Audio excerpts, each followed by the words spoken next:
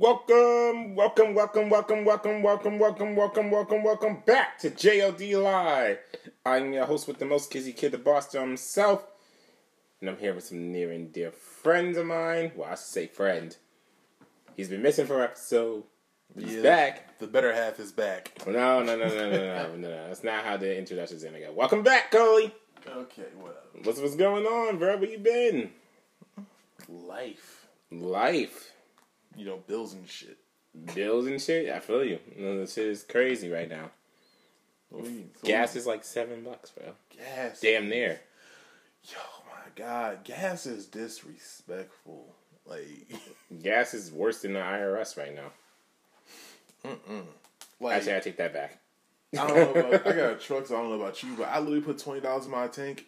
It give me barely above a quarter. Yo, same. I was about to say the same shit. I put a quarter a tank of gas. I put 30 in there. $20. It gave me a quarter a tank from E. That shit is ridiculous. I put 30 in there. It you know when this shit trying so hard not to get you to the halfway point. Yeah, that's literally what happened. What happened? Yeah, this shit is nuts, man. I don't know what is going on out there, people.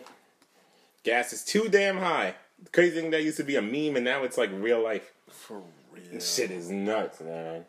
Because think about it, we used to complain about $3 worth of gas to now niggas paying almost $5 a gallon for gas. $5. Crazy thing is that when I went to Vegas, I sat there and saw that the gas prices were already up like that.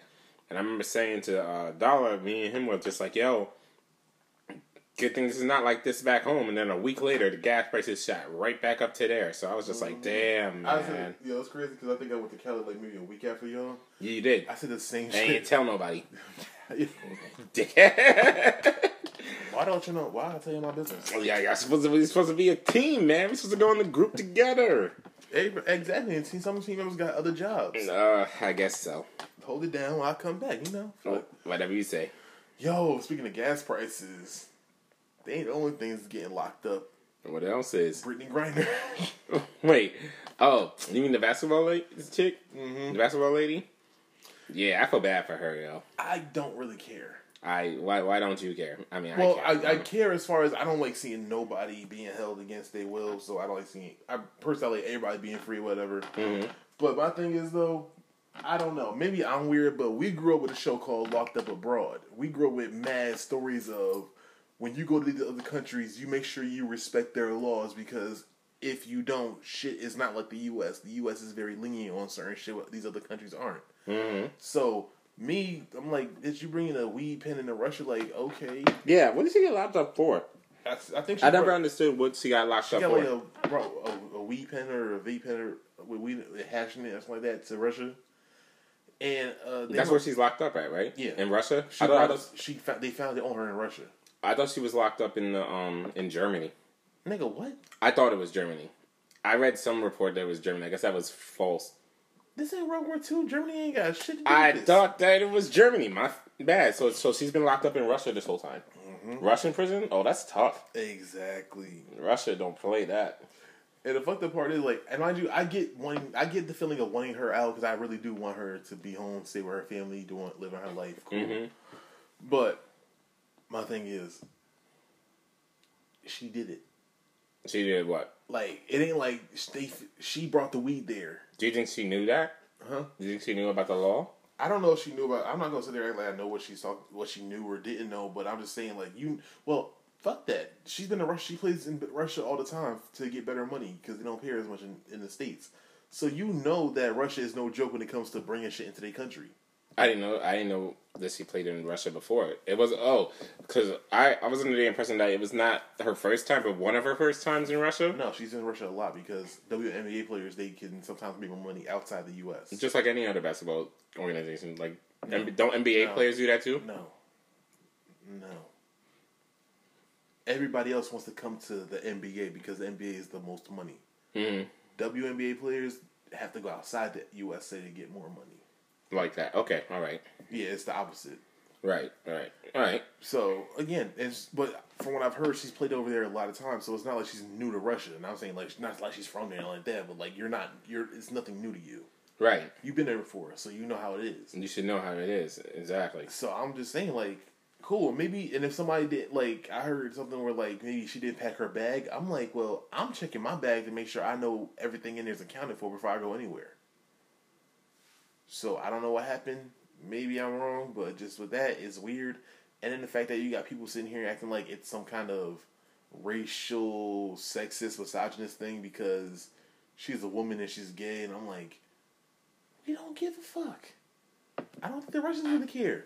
I don't think the Russians care about that factor either. I think it's just the fact that you broke their law on their soil. Now, one thing I will admit though, and they're choosing to make an example out of her. One thing I will admit that's kind of fucked up though. Mm-hmm. When they said like if it was LeBron James, he would have been home already. Yeah, I saw that. Her Which coach, I agree. Her coach said that. Her coach, I agree. But let's not act like she's as important as LeBron James is to the cultural zeitgeist. Like, not saying like. No human is greater. And I don't think LeBron would have sat there and did. Personally, I don't think so either. I don't think he would have brought that shit over there. Also, we got to look at her inner circle because who in her inner circle advised her that was a good idea? I remember when this first. I remember when this whole story hold it? first happened. Like, I mean, way first happened. Yeah, I heard like it was. I think her wife might have packed her bag for her. How long ago did that? I don't know. No, how long ago has she been locked up for? I don't know. I like months at this point. It's been months. Yeah. I thought it was at least a year. I don't know. I was under the impression that it was. I'm not saying that's the information I thought, but with everything going on and how much it gets reported, I would have thought like it's been like a year. Been like a year or whatever, blah blah blah. So I have no idea. But it's been a minute though. Yeah, but then my thing is though, and I just find it so funny, like because like niggas love talking shit about America, right? All the time. But you don't really appreciate America till your ass get dealt with by them motherfuckers over there. Because America, you can find a little weed that ain't really nothing right now. Right. But other countries, because other countries aren't America, maybe I think Americans need to actually do some traveling to get outside their own POV. Because it don't matter what America does when you in Russia. Right. And the crazy part is, they're just like trying to do a prisoner exchange and shit. A prisoner exchange for her? Yeah. For who? A fucking Russian gun smuggler or some shit like that. Now, how the fuck does those two situations even equate to each other? Exactly. Like, I was sitting here like... I'm confused. Generally confused. After, like, they said, oh, this the only deal we'll take. I'm like, well, I hate to break it to you, bitch, but you gonna stay there. Who said that's the only deal we'll take? Her lawyers? Because if her lawyers saying that, fire them. Russia proposed the trade. Oh, Russia said it. We'll only trade her if you trade us for this Russian guy? What? Nah. Sorry, love. It looks like you gonna be locked up there for a little bit more. Exactly. Like, that's why I wouldn't even take that. We gotta trade a I can't even say almost maybe semi known WNBA player versus the Lord of War and shit. Like, the fuck we doing out here? Like, we gonna trade an okay basketball player for a gun runner. I'm just saying, something, the math ain't mathing for that one. I don't even think it's about the status. I think it's just about the fact that, like, that shit is just nuts, yo. Again, I'm not saying that, but let's be honest. If they had LeBron James over there, that trade would make a lot more sense than Brittany Griner. If it was LeBron, he wouldn't even be there for a month. He'd be there for like a day. I'm not saying, personally, that's the thing. That's why I don't understand why niggas are acting like LeBron would be over there, because LeBron wouldn't do dumb shit like that. Yeah, his circle wouldn't allow him to do exactly. Something like that. So I feel like and even then, if we're being honest, it's like saying like, okay, who is it? That's like saying Giveon getting trapped over there versus fuck yeah, I don't know who's the one of the biggest male singers out here that's black. A big male singer out here that's black. All right, Brett Faison? Chris Brown. Okay. Because that was kind of the same level as Giveon at that point. No. Well, as far as importance to people. You said right now, because Brett just came out with an album, and the album was great. From what I heard. Okay, is Brett anywhere near close to the Chris Brown level? No. Is Brittany Griner anywhere close to a LeBron level? No. It's kind of what I'm saying. Like, Giveon, we could love Giveon, but let's not act like the love caliber prisoners ain't the same. Is the same. I mean, I feel you. I don't know. I feel you. Check your bags. Check the laws where you going. Make sure you abide by their laws, because when they get you, they don't have to give a fuck about America. Listen, it's different strokes for different folks, my guy. What you want me to say? Like, it's very true. I mean, unfortunately, like, I hope she gets freed, though. I do. I want her to go home. I want her to think. I bet you she's never going to Russia ever again. Yeah. She's definitely going to have PTSD connected to Russia and everything like that. She may even look at Russian people differently. Possibly. Then that's her fault. I mean, but that's on her. But, you know, the experience of it is crazy. And the fact that it's getting traction by the media as long as it has is not surprising. But it's interesting. You know what I find funny though? What? It's because like, and I hate saying this when like it starts going into the social media aspect of it all, and people start having their opinions and stuff. Mm-hmm. And they were saying like, oh, it's because she's a woman, she's in the WNBA instead of the NBA, and third. Like, let's be very honest though. Mm-hmm. If she wasn't in the WNBA, wasn't a celebrity, we wouldn't care about her being locked up in Russia. Oh yeah, she wouldn't. There would be no So story. again, like you're nothing. sitting there trying to get mad that because she's a woman, like cool, but if she wasn't a celebrity, we wouldn't care because I think people were mad because some guy got released from Russia earlier, but he was in there for almost like 10 years and shit, and he was American. And what was he in there for? I don't know, but 10 damn years though. Because he's in there for weed. He might have been going in for some like real serious shit. You know what I'm saying? I mean, I get it, I really do, but that shows you like been in there for 10 years though. You've never heard that man's name at all until this happened. I don't even know who it is. So yeah, so that's what I'm saying. Like, so as much as they want to say like, oh, she's not getting treated the same, like she's getting special treatment because if it was any other American like you and me, we wouldn't be giving they wouldn't give a fuck. Very much so. We're not going to be on the news having people cry about us and shit. Like, nope, not at all. And that's the crazy thing about it. But what else are you going to do? You know what I mean? Like you can only do so much when it comes to knowing. Basically, the long story short, you just gotta know where you're at and how to move properly. Exactly. Like that's basically what it comes down to. That save you so many issues with all this stuff. That's really what it is. Just knowing where you are and your surroundings. And don't be afraid to ask, because like she's like a WNBA player, so I'm pretty sure like they had like some type of resource that they could probably have dipped into to ask to see like what's the proper way to like move, like an interpreter or a translator or some shit like that. Maybe I'm weird, but like, hell, you got money, you a celebrity, you can't find weed when you get there. Maybe one thing I could see though, firstly, is her having like a medical marijuana prescription. But then Russia could still sit there and throw that the fuck out. That's never been brought up at all. I said it's a possibility, but then I'm saying that like I could see Russia just counteracting that easily by saying like that's America, we don't recognize that shit. Like how certain in certain states where weed is legal, like here for example, but you go to like Texas and they're just like, and you get caught for weed out there and it's still like as heavy penalized and shit. Like I think I could see that. That's probably I can definitely see that. I can definitely see that, but like country wise, because certain things like because when I was just traveling on cruise ships and shit like that, when you go into certain waters, you can't do certain shit you can do in this water versus that water. So once you pass that, you have to like think, especially once you get off the ship and you buy shit, like they recommend like you hide it like in your luggage, because if you don't, like if you go by to the next port, you're in a different country, they may take that shit away. So shit that's okay in Italy may not be okay in Germany, for example. Same type of shit. Yeah, and I mean, I definitely understand because like Europe is different because when you realize like countries are that close to each other, I can understand that. Extremely close to each other. Like, but interesting. Still, like the fact that people are trying to apply American laws and shit to other countries shows how entitled Americans are. Because then this maybe goes into why I don't really feel sorry for her because there are so many stories of people in other countries minding their business that might just be trying to go on vacation or whatever and getting fucked with their legal system. Versus somebody who literally like chose to roll the dice basically and got caught, and now we're supposed to feel sorry for that. Like, not saying like I feel empathy for her, I really do. I just don't feel sorry for her. Like I want her to come home, but I'm not about to sit here and protest Congress for that shit. I'm being real. Have they protested Congress? I don't know. I think they definitely have. Like, no, it's definitely been in the news enough, so somebody's definitely been pressed about something. You know what I'm saying? Somebody's definitely been pressed about something. But it's interesting. But speaking of like pressed and everything like that, you want to know something else that people are pressed over? What's up? Your guy T-Pain, yo. He definitely said some controversial things. Oh, God. What do you mean, oh, God? It's fucked up. T-Pain's a legend. But so is this person that he's talking about. People is weird. They saying like, who the fuck is T-Pain? How is he qualified to talk on this? Buy you a drink, T-Pain. 10 times more bartender T-Pain. He 10 times more qualified than you unemployed bitches typing his responses and shit. Like, I can't believe it, T-Pain. Like, I'm in love with a stripper T-Pain. I can keep going too. That's a crazy like, freeze T-Pain.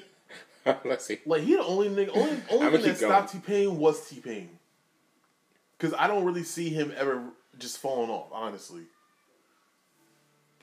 Like, if he came how he did, because, like, my thing is... Apple bottom jeans T-Pain? T-Pain didn't even really, like, flood the market like that. He gave you hits and let them hits sit for a little bit. He did. And then, he'll drop you with another hit, and it's like, yo, we just getting hit after hit. So he could have had, like, a 10-year straight run and never fell off, honestly. Yeah, he admits now that he's, like, older and stuff, like, he was young and basically dumb. He was emotional and shit because Usher said something to him. He got mad about it, which I'm just... I didn't even know that either. What was the story behind that? I don't know. Basically, like, saying you're ruining R&B and shit, which I don't agree with, but I understand what Usher meant because it necessarily... Usher said to him, you're ruining R&B? Yeah. And I understand what he meant because it's not necessarily T-Pain ruining it. It's all the niggas trying to be T-Pain ruining it. So I get that. Like, even with Jay-Z's DOA, like, I understand, like, because it's like, yo... if T-Pain is one thing, well, all y'all niggas can't be doing that shit. Get back to rap, you T-Paining too much. Now, again, I still feel like there was some hating that, though, to be honest. But other than that, though, I can see the point. But my thing is with T-Pain, though, is like, my nigga, all this shit you've done, and you gonna let one nigga's opinion fuck with your career like that? Like, Usher can say whatever the fuck he want to, and he can be my hero all he want to. And I'm saying, yeah, but like, if he was my hero or whatever... I'm looking at these Grammys, these BET, whatever you got, the money I'm seeing, the numbers I'm putting out. I'm like, okay, that's one opinion versus my millions. Maybe I'm clearly I'm doing something right. Shut the fuck up. Whatever. No. So personally, right. I don't care. I ain't gonna ever let nobody shut me out of my dream and shit because I'm gonna be in my feelings over something they said about my dreams. Like, the fuck. I mean, but there are a lot of people who do get in their feelings over stuff like that. And, yeah, so, congratulations. You let somebody talk you out of your shit. But no, with the Tupac thing, though, what he said was basically, like, he doesn't think Tupac lyrically would be able to keep up with today's rappers. Or not today's rappers, like, rappers that came after him. Wait, what? With today's rappers? Yeah. Or rappers that came after? After Tupac, like, after Tupac died, rappers that came after? Again, two things. From how I heard how I heard him say in his tone about it. Who did he say this to? I don't know. It was just floating around that he said I think it was an interview, maybe an academic interview, something like that. Oh, okay. I think it was more like he meant like when not like the Uzis and all that shit, but like the niggas who can really rap, not the dumb niggas, not the mumble rapper, but the niggas who can really rap. That's what I'm saying. Yeah. I think he meant like the niggas who came after him. I don't think he really keep up with them. Now, when you say it out loud, when you first hear it, it's like, what the fuck, you wrong? It's Tupac, blah, blah, blah, blah. But then I sat with it for a second, and I thought, like, if you're being honest and break down what makes somebody lyrical, I can see his point. And it's not to say, like, Tupac ain't lyrical. I think Tupac was extremely lyrical. I think to be a rapper in the 90s, you had to have some level of lyrical ability, period. Very true. So, because I think the base level for what lyrical was in the 90s, the criteria, the bar was way higher than it is for now. The bar is still not being touched nowhere near to that level this day on a massive scale. Because everybody had to be, like, you had to be nice back then. Like, you couldn't be garbage. I think on average, the average rapper had to be better than the average rapper now. Very, very true. Because even niggas who want to throw away, I think it's still murder half these niggas. Like, real talk, I had to really sit there and realize how far music has fallen when I heard All Go Everything from Trinidad James and remember how much of a hit that shit was. And I'm like, this nigga really... So was catchy. It was, and he actually spitting though too. It was like, it was like... This one of my real niggas, you a real nigga that fuck with me?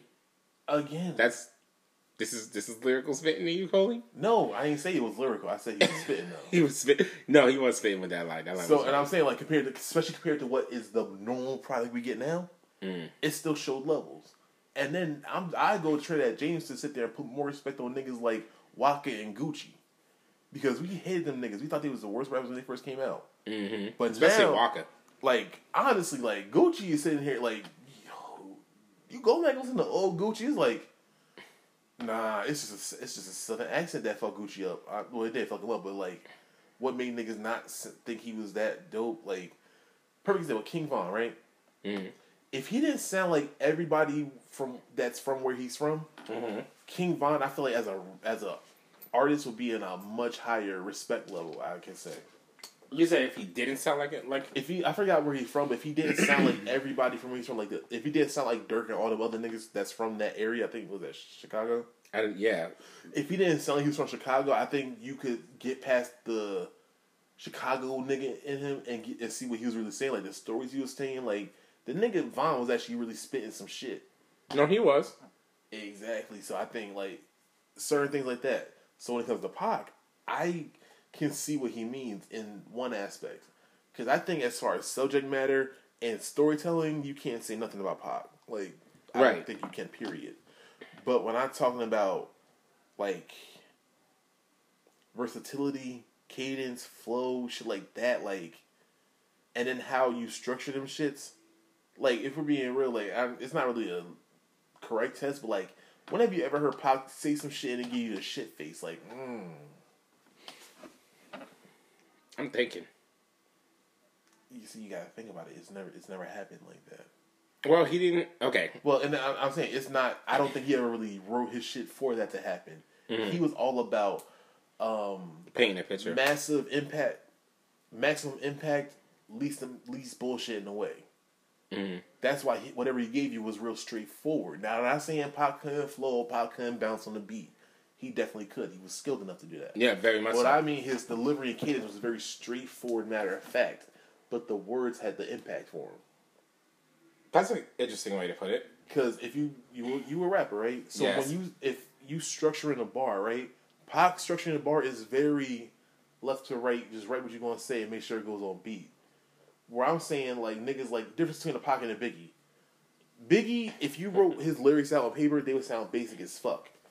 But it's the way he says But his lyrical ability and how he delivers that shit, that's where Biggie stands alone. And I don't think there are many few niggas who ever really fucked with Biggie as far as... In terms of delivering and shit? Not even that, just like those other components outside of just storytelling and subject matter that Pac has. Because personally, like, we talk about the better rapper, I don't really like bringing in subject matter because if niggas resonate with more... A nigga talking about Black Lives Matter, they gonna say this nigga's technically more lyrical than one other. Like, I got into an argument with a nigga a couple months ago saying like, I don't think there's anything Pac could do if he ever got in a battle. Like, I don't know how you will even make them niggas battle, but like as far as lyrically, I don't think like Biggie and Pac. No. Oh, you just saying in general. Okay. I don't think Pac could fuck with Wayne lyrically. That's an interesting take. Why do you say that? Because Wayne spits off the top of his head? No. I don't... The freestyle thing don't really matter to me like that. That's a skill some niggas have, some niggas don't. It don't really make an MC for me. Right. But when I mean, like, the way Wayne approaches a song, the punchlines, the similes, the metaphors, the double entendres, how the rhyme schemes, again, that shit is what Pac don't really do, because Pac didn't need that. His words carried the weight. And his job was just to deliver those powerful, impactful words to you as quickly as possible, without any bullshit in the middle. And I'll give you that. I don't think that takes away from him. That's his approach to rap. Yeah, because if you be real, most poets don't make good rappers. Yeah, when you think about that, yeah, because this is between like writing, like bars and poetry, and then songwriting, and then writing like bars. Huge difference. Exactly. And I think Pac was that poet in him made his shit hit so much harder, but he was not about the delivery of it, the flow of it, how that's just gonna sound to you. Cause like, even a Nas, like you could tell like rhyme schemes, how a 16 is structured, that wasn't really Pac's goal. By the time he got done with that 16, it was either a story being told or a message that's already been relayed. No, that's true. Whereas, like, he was never a rock the beat kind of nigga. And that's kind of the name of the game. Instead of having good bars, it's about who can rock the beat the most. Depends on what aspect you're talking about, but in this context, I'm talking about just rap and whole. It's about, it's like flow has taken over as far as importance for this generation. Yes. Yeah. If a nigga can skill on the beat, they'll say he can do whatever. It don't matter what he's saying no more. That's very true. Especially nowadays. Yeah, you're right. Exactly. Yeah, especially nowadays. So when T-Pain first said it, I didn't think about it. But when I'm saying, like, again, he said rappers, I forgot what he said, like, he was talking about new niggas now. but then he kind of conflated it with like beefing with niggas and how disrespectful Pac was. That's the thing. It was too much of a conversation. So I'm focused on the rapping part. And this is what T-Pain said, right? Yeah.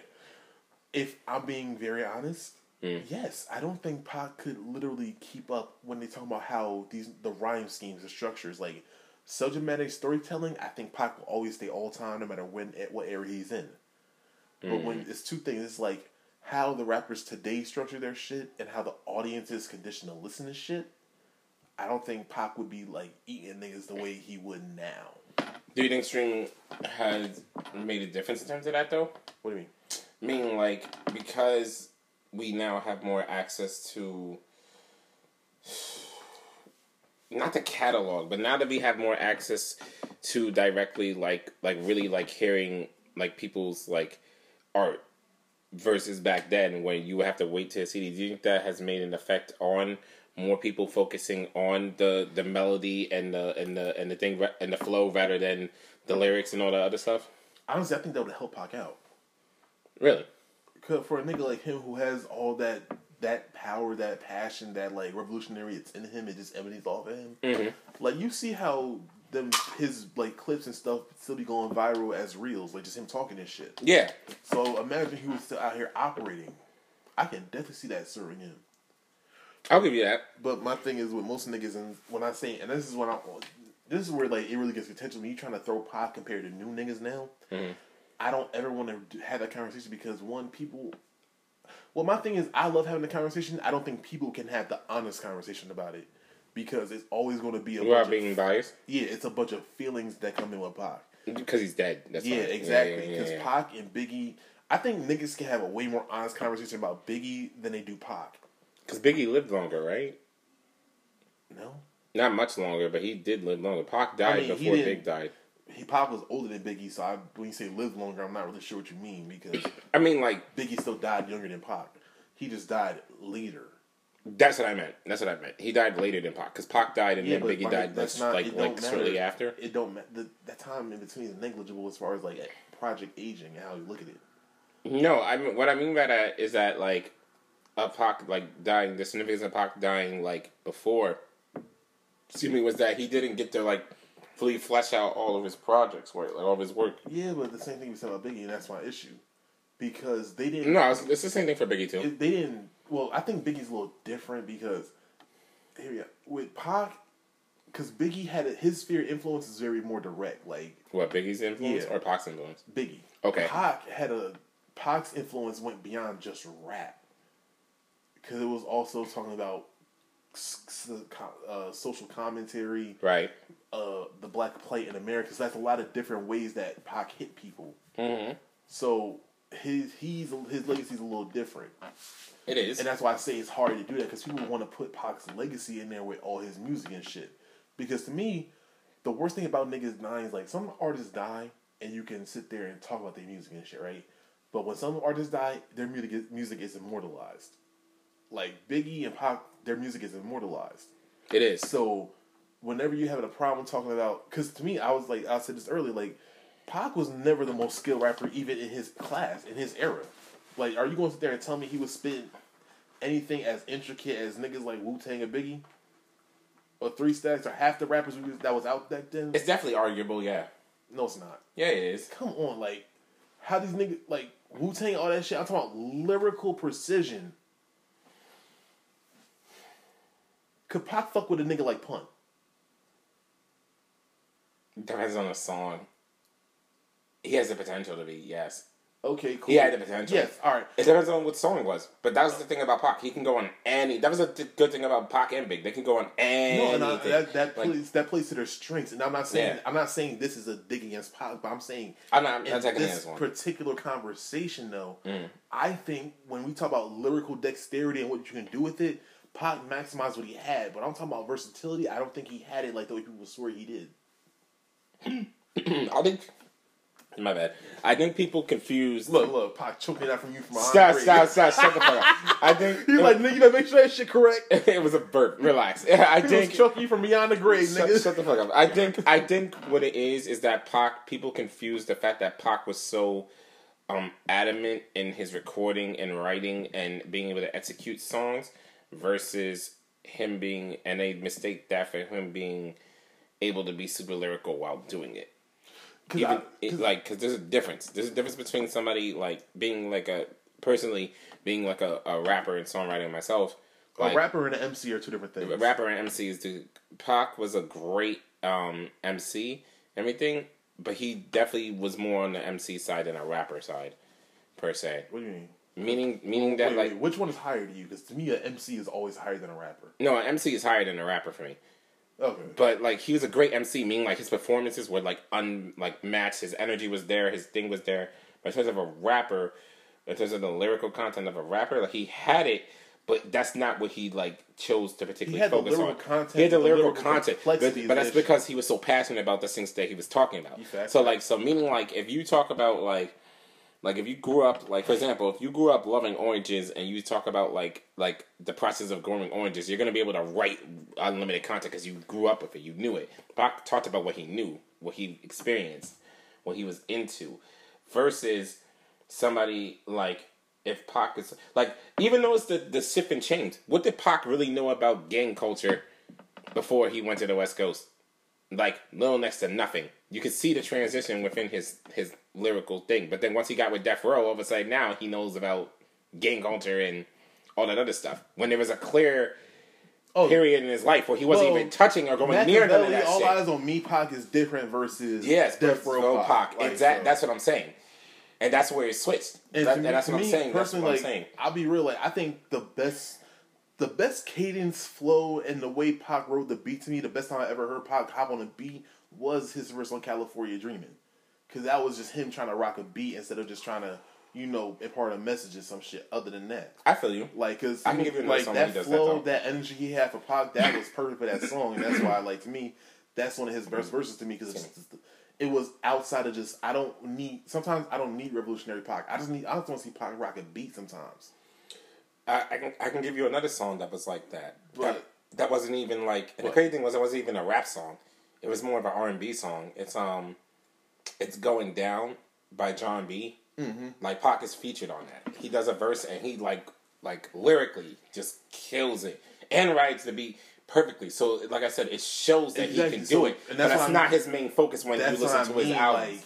Because he killed it. I think that's what the song's he killed it like most of the other MCs would kill a fucking like California Dream, California Love was like him killing it the way every other rapper kind of would kill it in the industry. Pick apart that beat and find your way through that shit. My bad. It's called Are You Still Down? I said it's Going Down. It's Are You Still Down? I don't know Pac like that. So great song. Highly recommend it. Yeah. So I mean, I can see where T-Pain was going with that because if I'm being real, like if we be like. Name a newer nigga. And I'm not talking about like a right now newer nigga. I'm talking about a nigga that came out after Pac that we consider lyrical. Name a guy right now? No, I said that came after Pac. It don't have to be right now. A nigga who just are seeing it for being super lyrical. That could sit there that could bang with niggas in the 90s as far as being considered lyrical. And you said like that came after Pac? After Pac. So anytime after Pac died to now. That if they were in the 90s, they would be lyrical, considered lyrical. Joey Badass. Okay. Comes to Dave East comes to mind. Okay. Chris Evans, who's Pun's son. Chris Rivers. Chris Rivers, not Evans. My bad. Yeah. Like them. So like that's just to name a few. And Sweatshirt. I'm gonna take it back a little bit. I'm gonna say like a nigga like Lupe Fiasco. I was gonna say Lupe. When you hear like now subject matter, they talk about the same things. They talk about the plight of black people, the just black power. Kendrick Cole, of course. Yeah, but with Drake. Lupe, right?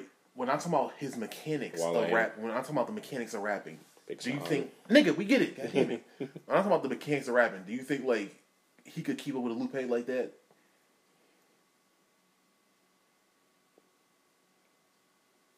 It's hard to say. I'm gonna say yeah, he could. Really? What with the rhyme schemes and being able to sit there and you mean like that technicality with like him being able to do triple entendres and all that stuff? No, when I put it in the storytelling and subject matter lane because those two specific. But can he write a verse that will sit there and flip heads? Yes, I'm not saying he can't. I'm but saying being able to do the technicality. Storytelling. what was it? In content, subject, storytelling, subject matter, cadence, flow, whatever you want to call it, right? Mm-hmm. Most of those other things don't have to be quantified. No, they don't. Quantified. They don't. But the first two, storytelling and the content of it, those are really more feelings based. Right. So that's why I want to move it away from that, because when you get into the feelings, that's where a nigga like Pac is going to win, because Pac hit you emotionally way more than most any rapper could. Period. Yeah, he could, and that's where his strength lies. He could definitely strike that chord. Exactly. Yeah. But when we're talking about like what it means to be a rapper, I mean a technical rapper. Like, I think the skill set did pass Pac by a little bit. I think it's only because he didn't have enough time because he died. I mean, I get that, I do, but because he definitely had hold on, not enough time. You know how much work Pac put out before he died? Like, no. What I'm saying is, I'm saying we have enough sample size to get Pac's style. Like, I don't think Pac's style would have changed that much. Would it have adapted and evolved? Sure, but that's what I'm saying. That's the basis of this is the basis of his style, though. How he presented himself. Mm-hmm. Like, Biggie wasn't going to change his rhyme flow to keep up these new niggas. He was going to adapt and evolve to these new niggas. Kind of like how Jay-Z does? Like how Jay-Z and Nas are perfect examples of older cats bringing it to the new game without changing who they are. They just adapted it better. Yeah, because they can still kill it. Because after I think 4 for 4 really showed that rappers are allowed to have a second act as far as just maturing in life without trying to get away from the street shit. But like King's Disease showed that, like King's Disease, like 4 for 4 opened the door for a King's Disease 2. And King's Disease was amazing, and so was King's Disease 2. Mm-hmm. I think with King's Disease, I heard a little more of Nas trying to transition this to this new era more, where you get King's Disease 2, you have him comfortable in this new era. And that's why I think King's Disease 2 goes a little further than the first one. Mm. You think the second one's better than the first? Yeah. Why? I don't know. I just think to me, he just feel like he's more in his pocket in that second album. Okay. Like that, because I just listened to both of them the other day, so I can see why you say that. He seems a lot more comfortable on cases. He's not trying to get the new kids listening. He's like, I'm just gonna make my shit now. At this point, it's because you know how older rappers try to make shit for the new era and it don't always stick because you're trying to go away from what you are to match this era now. Mm-hmm. Like that, because because my issue with this, like trying to push Pac into this newer era. If we're being honest, like when niggas die and their shit's immortalized, it's hard to have a conversation about it because Pac can't fuck up his legacy. No, he can't. He can't. Even if he tried, he can't fuck up all that great work with a Taylor Swift feature or an album that bombs. That's true too. And that's the thing, when you're trying to compare them to rappers who can still be fallible because they're alive, it's hard to say. That's true, because let me tell you why. Because with everything that Pac was able to sit there and accomplish in such a short amount of time, and record, especially recording wise, and laying down the tracks and stuff like that, it goes to show you like how much potential is lost by not having him here anymore. Mm-hmm. You know what I mean? But like how much further he would have been along and everything like that. Like I saw something that said that would Pac and Biggie still be around today if they were still alive, and the answer is definitely.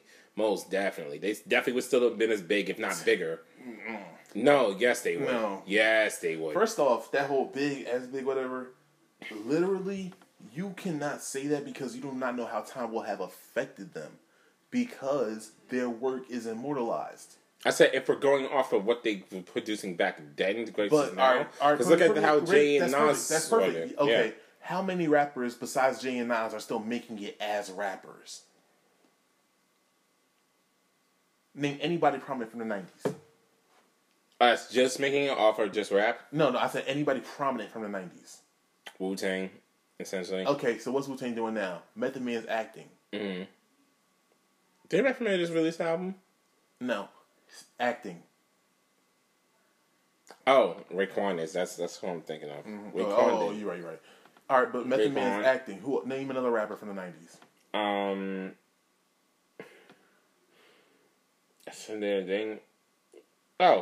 Besides Nas. That is a good point. There are some, but it's 90s Method Man was a rapper. 2020s Method Man is an actor. Mm-hmm. Jay-Z was a rapper. 2020, Jay-Z's a businessman who happens to rap. Snoop ain't touched a mic in years, or at least in a way that niggas want to hear new shit from him. I was gonna say because he's doing shows at Martha Stewart now. Snoop's a personality. He ain't a rapper no more. He's chilling. Ice Cube. Ice Cube. I can't remember the last time Ice Cube even rapped on an album. Now he do some couple features every once in a while. He drops some shit every once in a while, but right. You know him more for his movies and now stuff like that. Like these rappers they went to other avenues. Because to me, I would think Pac, as talented as he was outside of rap, Pac wouldn't be rapping anymore. He'd be either a full-time actor or damn near fucking with some politician type shit. Right. So that's what I mean when I was like, they'll still be as big as they were. Like, what do you mean as big? Because as big means you don't have to stop doing this. Because if you're not as big, let's be honest, if half these rappers were still as big as they were when they were rapping, would they have to try to find acting and shit? No, they wouldn't. And his last album was 2018. Ice Cube's. Okay, but who? So a while, and also who we listen? What we know him for more now? Movies and being in NWA at one point, and the No Vaseline. I'm saying right now, movies. Yeah, NWO, all that shit. That's like 1990s. That's his first act. We're talking about second acts because that's the thing. Rappers aren't designed to have a long shelf life. No, they're not. Like Drake, guys like Drake, Jay-Z, Cole, Kendrick, they're kind of anomalies. Especially I would say really, Drake, Cole, and Kendrick are weird anomalies in two different ways. Where I say Kendrick is the nigga who doesn't come around all the time but has never lost relevancy. Where Drake and Cole are two niggas who are always around and never lost their relevancy. Very true. Until now. Very true. And Drake and Cole have done it in different ways. Cole sat there and fucked around and started building up his own entity under himself with Dreamville. Which he's done a phenomenal job at doing, too. Dreamville, I think, honestly, they whole lineup is underrated as far as, top to bottom. Yeah, oh yeah, definitely. And in terms of a crew, they definitely have proven themselves to be, way more able to stand the test of time. There we go. In terms of being a crew. Yeah. Because when Dreamville first came out, I remember a lot of people were doubting them, per se, because they were like, yo, I know, they're like, I know that they nice, but I don't know how long they're going to be. And, all of them, for the most part, are still here. And still doing it. Like that mixtape that they just came out with DJ Drama. I forgot, what's it called? D-Day, I think? Great fucking tape. Exactly. Great fucking tape. Shout out to Boss, by the way. I don't think he gets enough credit.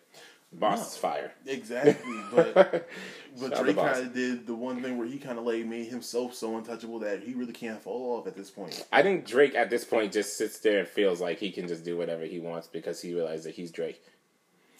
I mean, honestly, if we being honest, once they get past a certain level, they don't have to start trying. They have to stop trying. Look at Chris Brown's last couple albums.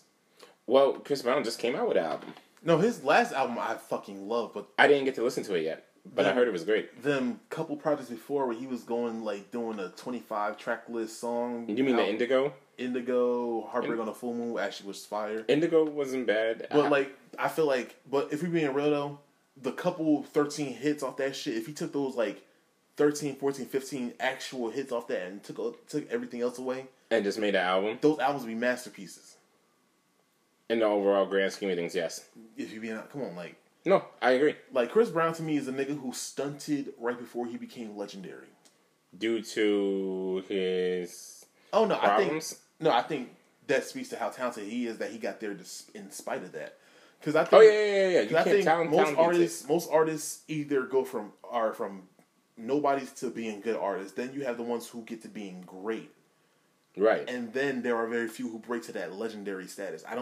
I think Chris Brown, he needs that one magnum opus masterpiece project to put him in the legendary category. Because to me, he's right outside of that right now. You think so? Yes. I'm not, and people won't sit there and say, "Well, he's dropping his." No, I'm talking about you know what I mean? There's I don't even want to say a confessions for that nigga. I was gonna say, are you gonna say confessions? No, not even that. A Shea Butter Baby for him. Fucking Shea Butter Baby is considered a classic. Yeah, Ari Lennox, that shit go hard. No. I'm saying like in the widespread scheme of things, like I like it. Yeah, but like that definitive work for an artist. Oh, okay. In that sense, yeah. You're right. You're definitely right. Shout to Ari. Most of the artists get that before, like usually in the beginning of their career. It rarely happens later, because like Chris Brown is weird, where he was a child star. I think everybody forgets that though. No, I think a lot of people have forgotten that. I mean, to me, that's what this is all adds to the legend of Chris Brown. Right. And that's why I as a Chris Brown fan have been disappointed for a lot of years, because I think that nigga can actually do a lot better. He hasn't really needed to. You think what? Do a lot better in terms of what? Music wise? Because you think he's gotten. Oh, okay. You think he's a victim of his own success? I think he's gotten complacent. Okay. That's that's interesting. I put Drake in that category too. Mm-hmm. Especially, well, actually, you know what is weird? I put him in there before this last album. Certified Lover Boy, fucking hated it. Whoa, wait, really? Why? Okay. All right. You about to say some shit. Appreciate Drake. I was a Drake fan. You know I fucked with Drake for a long time. And I appreciate Drake too. Yes. Yeah. Again, appreciate him. Being a fan of the nigga, different. I'm a fan. I know, but you know what I mean. You know the difference. Yeah. Like you knew the moment I stopped fucking with Drake was after Nothing Was the Same. Exactly. That's how you know it. Yeah. Because you know that album was my sound. That was my fucking anthem when we was in school. That was my anthem for everything. It was a great fucking album. Like remember the time that shit came out? Yeah. Like, we literally just downloaded my phone, was busting it down in the fucking not the bodega, the bodega. We were in the bodega. Yeah. Oh, not the little wood thing. The thing outside of the by the basketball courts. I know what you're talking about. Yeah, exactly that. The gazebo. There we go. I don't know why bodega gazebo. The bodega gazebo. But literally, like niggas got together and heard the album. That shit hit different. It did. It was a great album. I mean, if we never got to Take Care, Nothing Was the Same was his magnum opus to me. Like that hit, like Drake's definitive work. Okay. What album can you say that? Because to me, like, and nobody's gonna sit there and say anything from the Jackson 5 was Michael Jackson's definitive work. It was Thriller, and that was after Off the Wall. Such a good fucking album, by the way. Exactly. Listened to it the other night at the hookah spot. Played one track.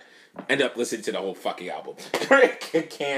Can't timeless music, and put a post up about it on my Instagram.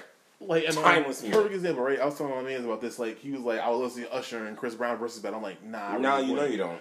Because I don't think, like I said before, all hits ain't the same. Chris Brown may have bops, but Usher got timeless classic hits. Mm-hmm. And I think if you really count those up, those hit different. Like, they do. Have you seen that Omarion Ray J battle? Initially, no, I didn't see it live. I had to watch the replays. I didn't see it live, but I've seen all the memes. I've seen all the videos. I've seen all the people making fun of it. Bruh. I've seen all the people's. I call that pretty baby shit. I call that whole Why battle. Why are people playing with Ray J like that? No. Nigga, Ray J played himself. Fuck out of here. I don't even know what happened. I call that whole battle the death of R&B. No, why are you saying that? That's crazy. Don't say that. Why are you saying that? Because that was a black eye on R&B. That was a blackout? A black eye on R&B. Oh my gosh. All right, please explain. Why? Why you seen that shit? All the out of tune singing, off key shit. Niggas coming unprepared and shit. Like, except wait, time out. I take that back. It wasn't the death of R&B. It was the rebirth of real R&B. How so? Because Mario murked every single body on stage. How many people were on the stage? And were those people? Too goddamn many. And those were people they were trying to help out Ray J? They were trying to help out Omarion. Because it was Mario versus Omarion. Okay, so it was Mario versus Omarion. So then why was Ray J there on stage singing then? Nigga, you not... Because all the niggas they're all contemporaries. They all came up in the early 2000s, those early mid 2000s, like all that R&B. That's a generation right there. That's an era. Oh no! I know that. And plus, right? Everybody brings everybody out. That's true. Now I don't know where I don't understand the correlation to Omarion and Ray J, but then again, don't really care. It tracks. It's that whole Millennium Tour type of generation type shit. Yeah. Surprised Bow Wow didn't come out of nowhere. Ooh. Actually, you know what's crazy? How Bow Wow and Soulja Boy had one of the better battles for that generation. They held rap down. The R&B niggas went out sad. Jeremiah went out. Nah, nigga. Look, nah, please explain. Omarion. I mean, personally, anybody who expected anything out of Omarion vocally, I don't know what the fuck you've been listening to for the last couple of years. Are you trying to say Omarion can't sing? When could he? Okay, I'm listening. Like I said, I'm listening. Go on. Omarion didn't know what they expected out of him. Ray J, I'm not gonna lie, I expected more out of. Because Ray J is that one nigga who can sing, and you got that one hit. All you got in life is to make sure you are ready for that one motherfucking hit when it come on. And that hit is what? One Wish. You know what's something? You want to know something crazy? I did not know that One Wish was by Ray J. Like for the longest time. Seriously, how the fuck did you not know? For the longest time, I didn't know. Who did you think it was by? I thought it was Bobby Valentino. What? I thought it was Bobby Valentino for the longest time, and then I was like, "Oh wait, that's Ray J." I was like, "Oh shit." You know what's funny though? These niggas stunk it up so bad, it made you appreciate niggas like Mario or Bobby Valentino. Niggas who may not have had all the hits, but they had the actual talent, like the real voices. Bobby Valentino can really because sing that's what showed. That was an interesting. That's what showed that night. Mario was cutting everybody heads off. They brought Tank out, and Tank was coming out a little flat and off key. And Mario ate that nigga lunch in front of his face. And Tank is one of the R&B giants, the go-to niggas to hold. That's one of the pillars and standards of R&B. That's still around and shit. That's Tank got his ass spanked. I was gonna say, in your opinion? No, nigga, go look at the videos. Look at the videos. It wasn't a fucking close fight. Okay, it was Godzilla stomping an ant.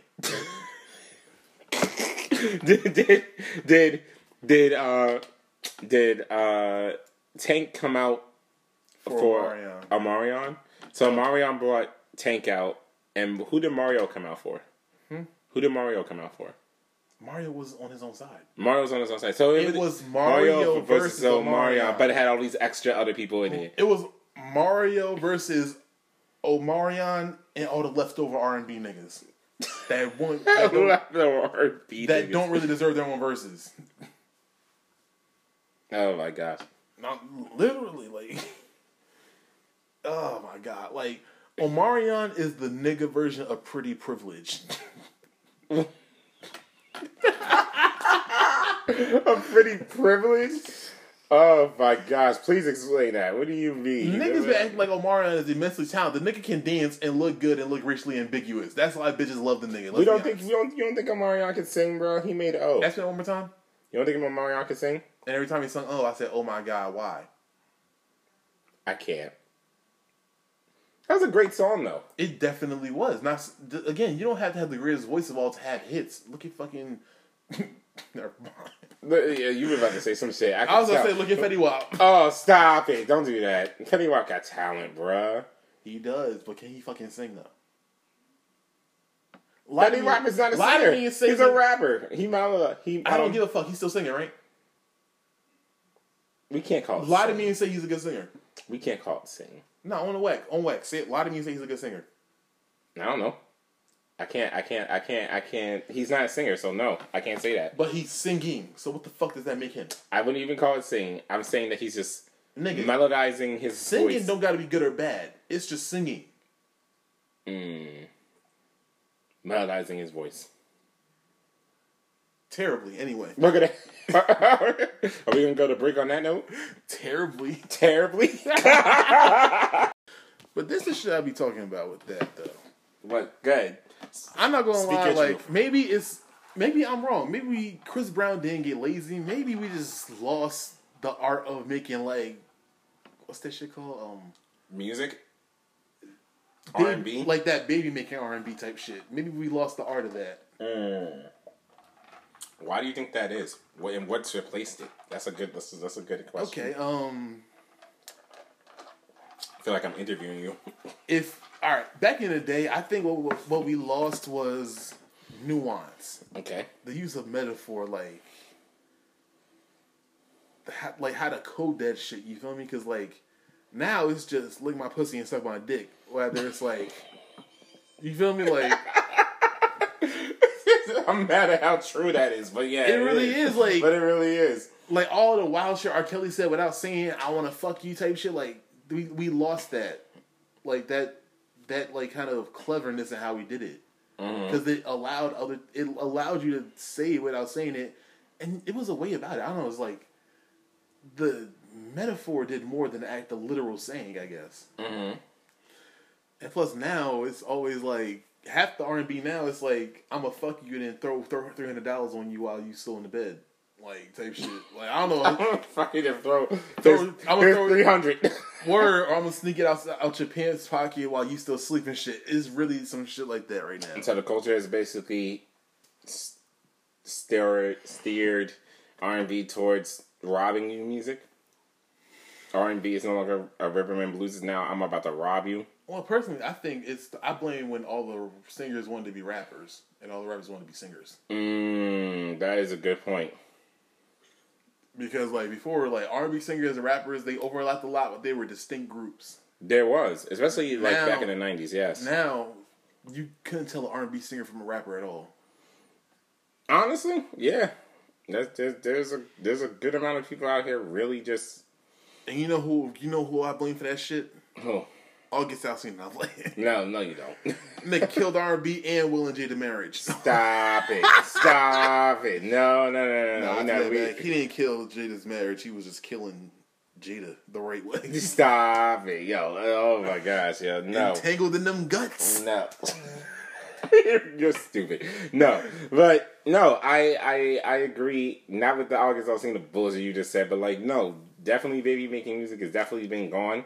Like, I actually did like have an afterthought. Like, I wonder what people like fuck to nowadays. You know how like you have like, because I was listening to old school R&B. I was listening to shit like Jodeci, Joe, Darnell Jones. The only time I ever heard Joe was Big Rich Town.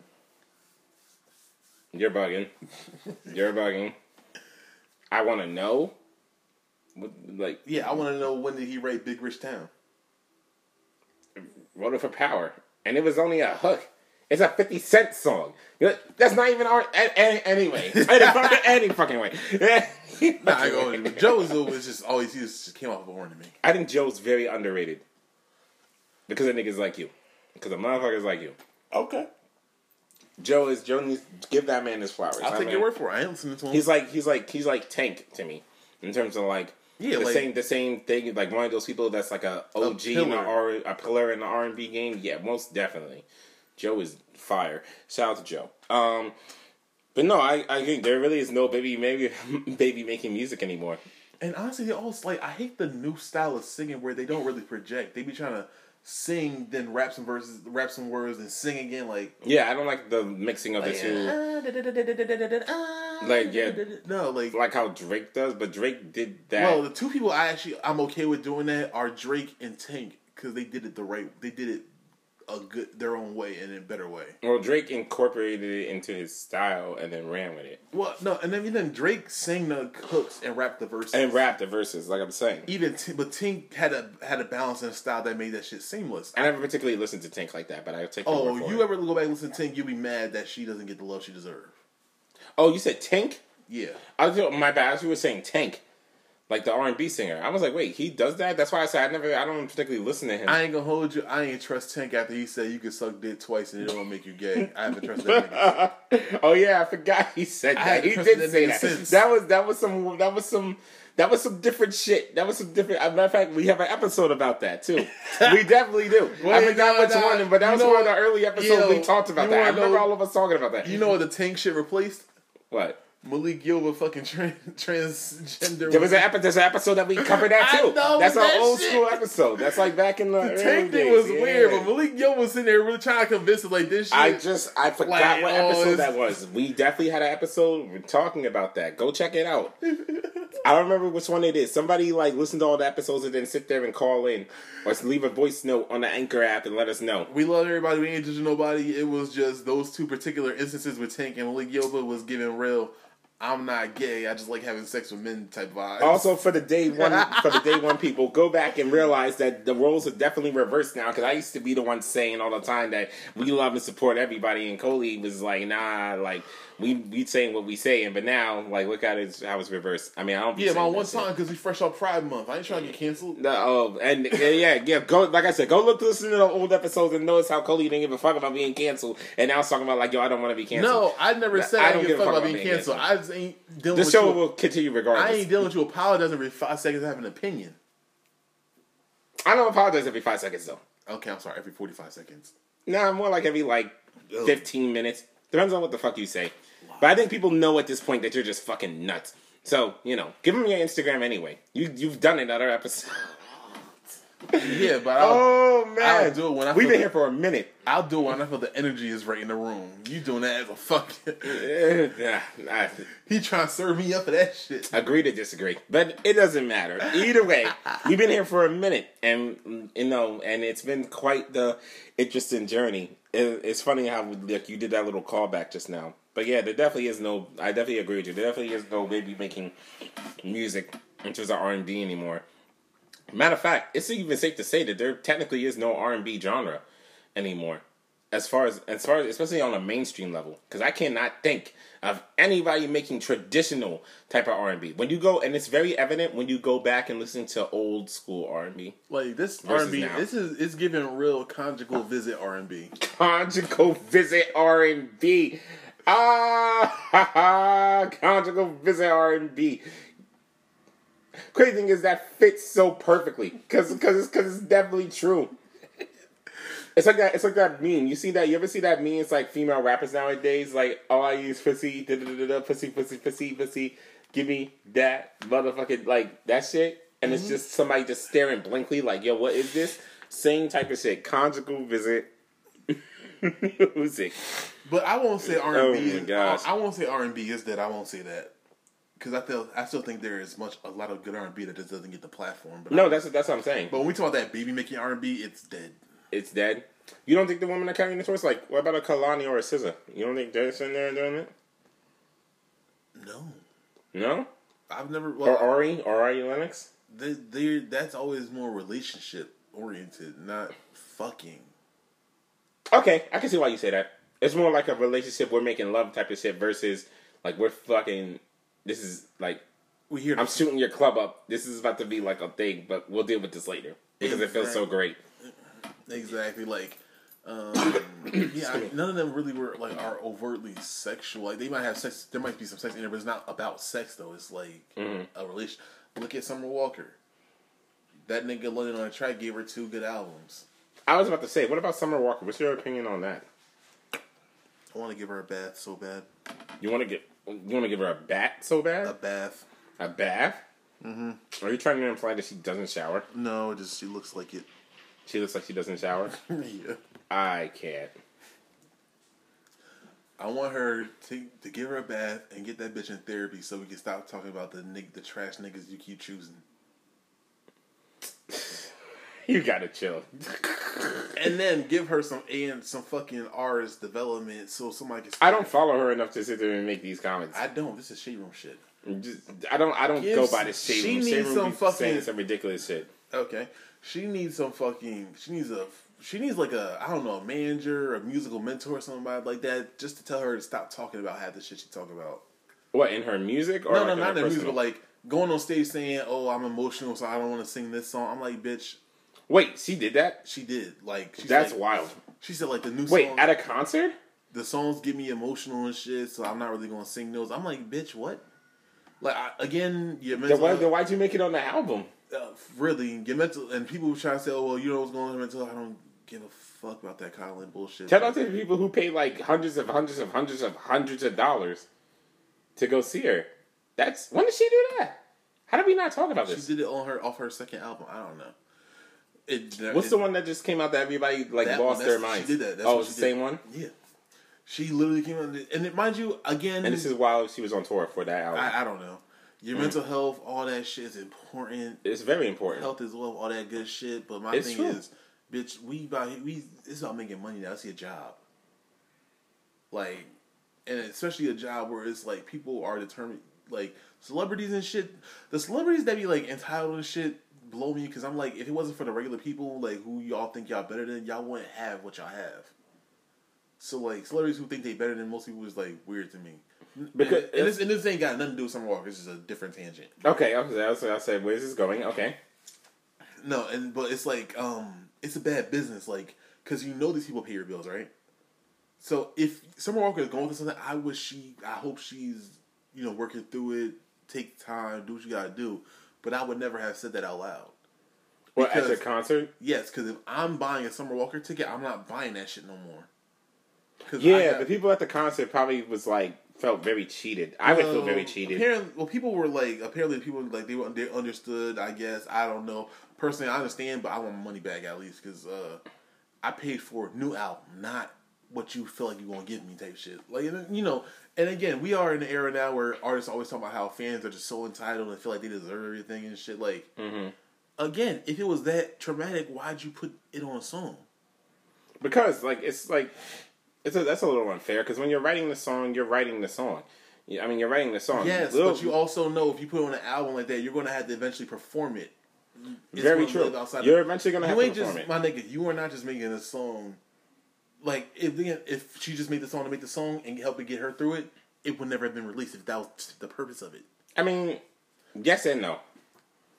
She would never have released it, but she does release it because you know that song can potentially resonate for somebody. Like, as somebody who writes songs, when I sit there and write a song, and I think any songwriter will tell you now, that. what happens when that person who wants that song to resonate with it goes to the show and you don't sing it because you're too emotional? I would never do that. But if you did do that, then it is unfair for the people. Then your ass shouldn't be don't put the songs out then. Yeah. That's what I mean. To put the songs out publicly like that, yes. Once you put it out, because it's like, once you give out the art, it's no longer particularly just yours. It's now, you have to share that with the world. And plus, I think maybe my issue, well, not an issue, it's just something that annoys you with her, is like, this whole whining about being famous when you wanted to be famous. Yeah, that part I don't understand. And I'm not just saying specifically her, I'm saying in general. Like, why do people try to, get famous, especially nowadays where clout chasing's at an all-time high? They get to their thing and then they hate it, per se. And I mean, I get a little bit of that part too, because the invasion of privacy and not having your own life anymore and stuff like that. But the thing that kills me, they're like, yo, it's not all it's cracked up to be, and it's not. But why are you complaining as if you didn't ask for this? You signed up for it. You know what I mean? You did sign up for it.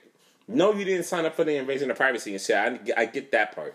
But I ain't signed up for all this fame shit. You technically did. When you were putting out videos trying to go viral, you're signing up for a thing. When you're sitting there and putting music out for the masses, especially music good that can potentially resonate with someone and and change your whole entire life, yes, you are technically signing up for this because you don't have to put it out. Unless you do like a lot of EDM artists do and sit there and hide behind a persona or some shit like that. Or R&B artists, who's somebody who recently did that for a thing. I mean, they're not doing it anymore, but they did it when they first came out, was The Weeknd. The Weeknd was putting out all this fire music, and practically no one knew what he looked like. Besides Take Care, because on a Take Care and honestly, booklet. That's when these new artists... Or Daft Punk. They don't separate themselves. They put their entire selves out there. Yeah. And then when they do some shit that they think, oh, I'm being transparent, I'm being real... And when people have a reaction, you being real, putting your shit out there, it's like, yeah, no shit, bitch, the world is fucked up. I forgot, one celebrity put her picture of her baby out there, and people started clowning and saying the baby was ugly and stuff. And it wasn't ugly baby, it was people being evil and shit. But it's people just being dickheads. It's like, bitch, but you chose to put your child out there. Again. Right. Nobody would care about your child if you didn't put the little motherfucker out there. You were putting that child out there hoping you get a bunch of likes, a bunch of, oh my God, they're so cute, but you didn't get that. You got the opposite side of that shit. No, but once you do put that picture out, you gotta know that this is so, but that's the other thing, yo. Why are people acting like they don't know what this social media game is? Social media has been out for how long now? Because people only want to open themselves up to positive feedback and don't want to act like negative feedback don't ever exist. I'm like, you going, alright, keep thinking that, because that negative feedback gonna smack you in the face hard as a bitch. I'm looking it up. How long social media? Oh, social media has been around since 1997, technically. What the hell? The first social media site, period, was 6 Degrees. Okay, all right, they're going like that. Yeah, that which was created in 1997. Because I searched up how long has social media existed. That makes a lot of sense then. Yeah, it makes a lot of sense. But when it really got Well, popular. Technically, that's 2005ish. I mean, yeah, but I see. Well, I'll say realistically speaking, 29. No, not 29. 2009, 2010ish. No. When social media really took off, 2010 is when Facebook really came out, and really, I would say Facebook is when it took off because it's just been an escalation after that. But this is still like, think about all the stuff that came in there, AOL, AIM, all that shit. Like that stuff right there was social media before it was Facebook, and also like. I'll give you that. What niggas think is social media and what social media actually is, two different things. I'll give you that.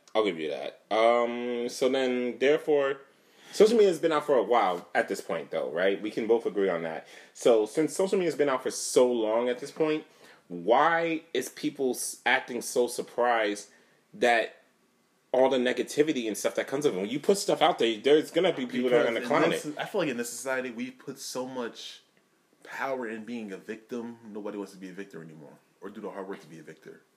It's always better to say, "Oh, this is wrong with me," oh, blah blah blah blah blah, instead of actually having to do any work for it. I think we focus super on the negative.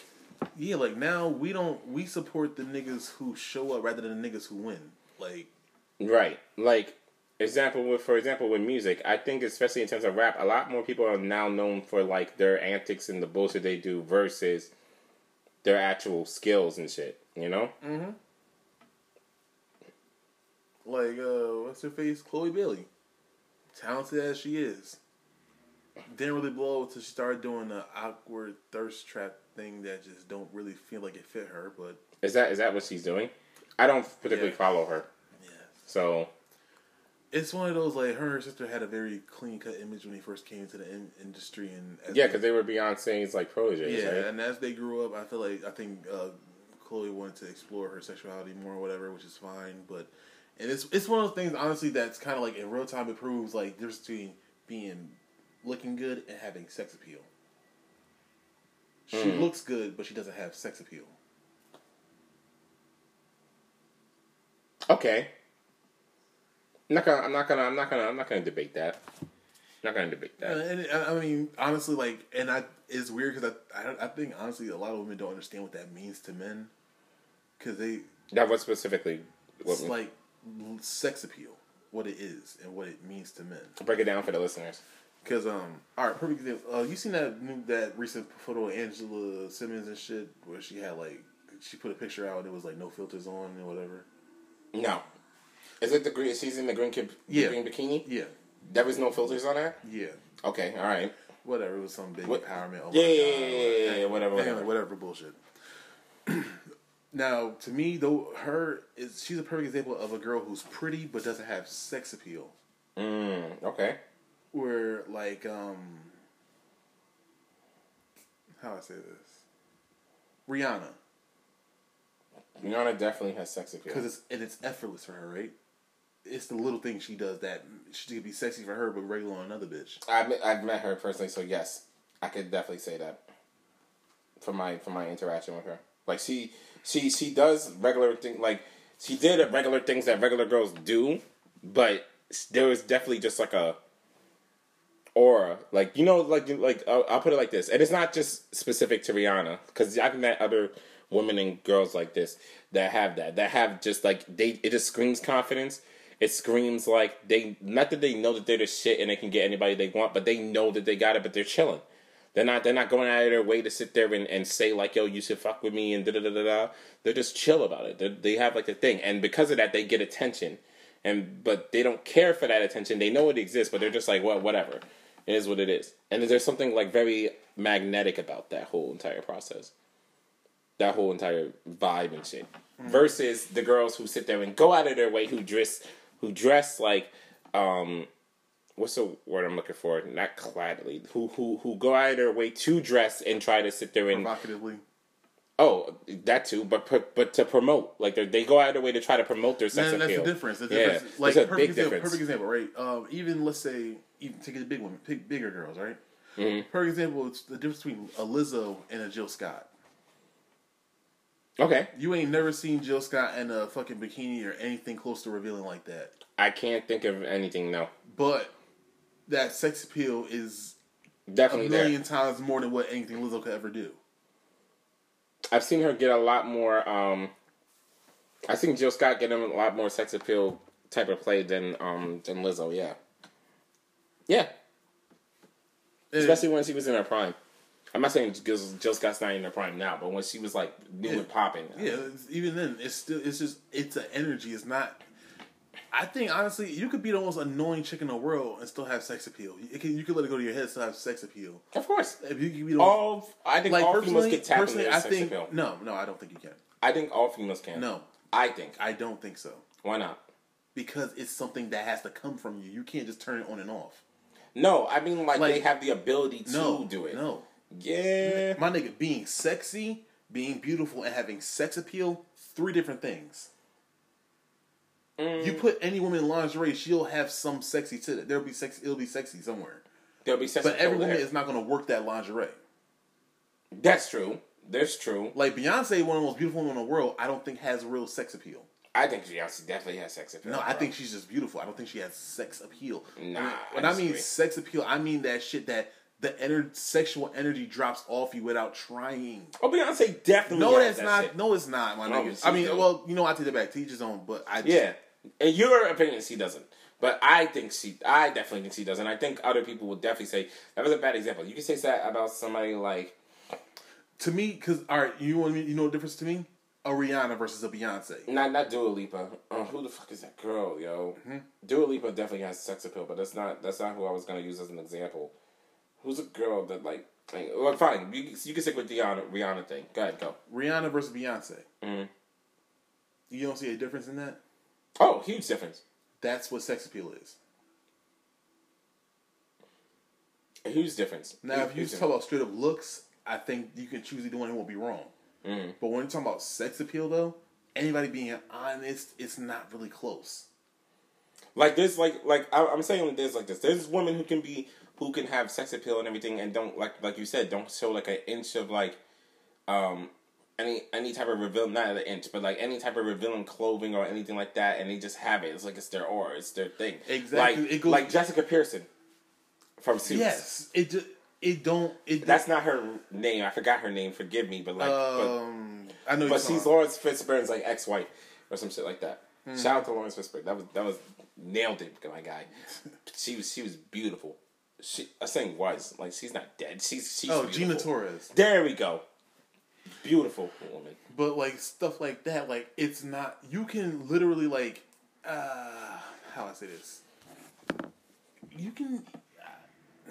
But you can't be hit and do it, but like, there are girls who may not be as bad as the high school, the cheerleader and shit, but the sex appeal wins out in the end because it's not something you could turn on and off. If it was that was the case, half these chicks would have sex appeal, and I think almost 60% of them don't. You think 60%? That's a huge percentage, Goldie.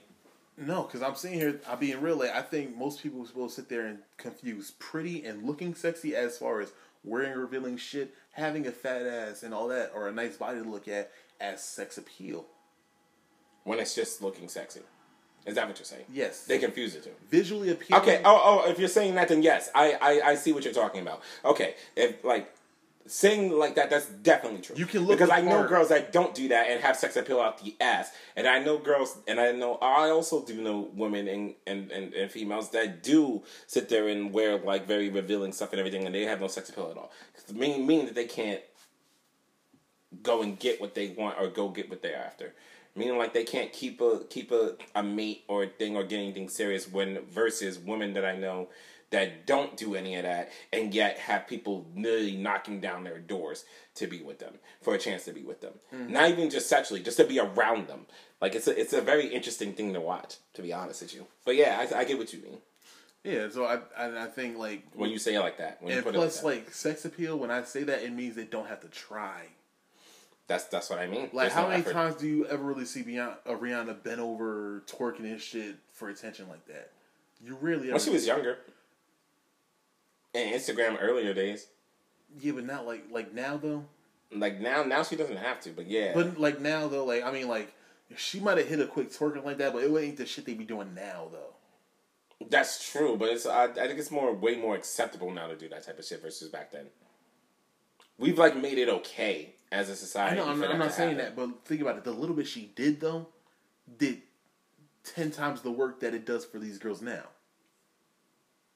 Yeah, but her celebrity was also a part of it. But I No, get where I'm you're not going. saying. I'm not saying that. I'm talking about like remove the celebrity thing.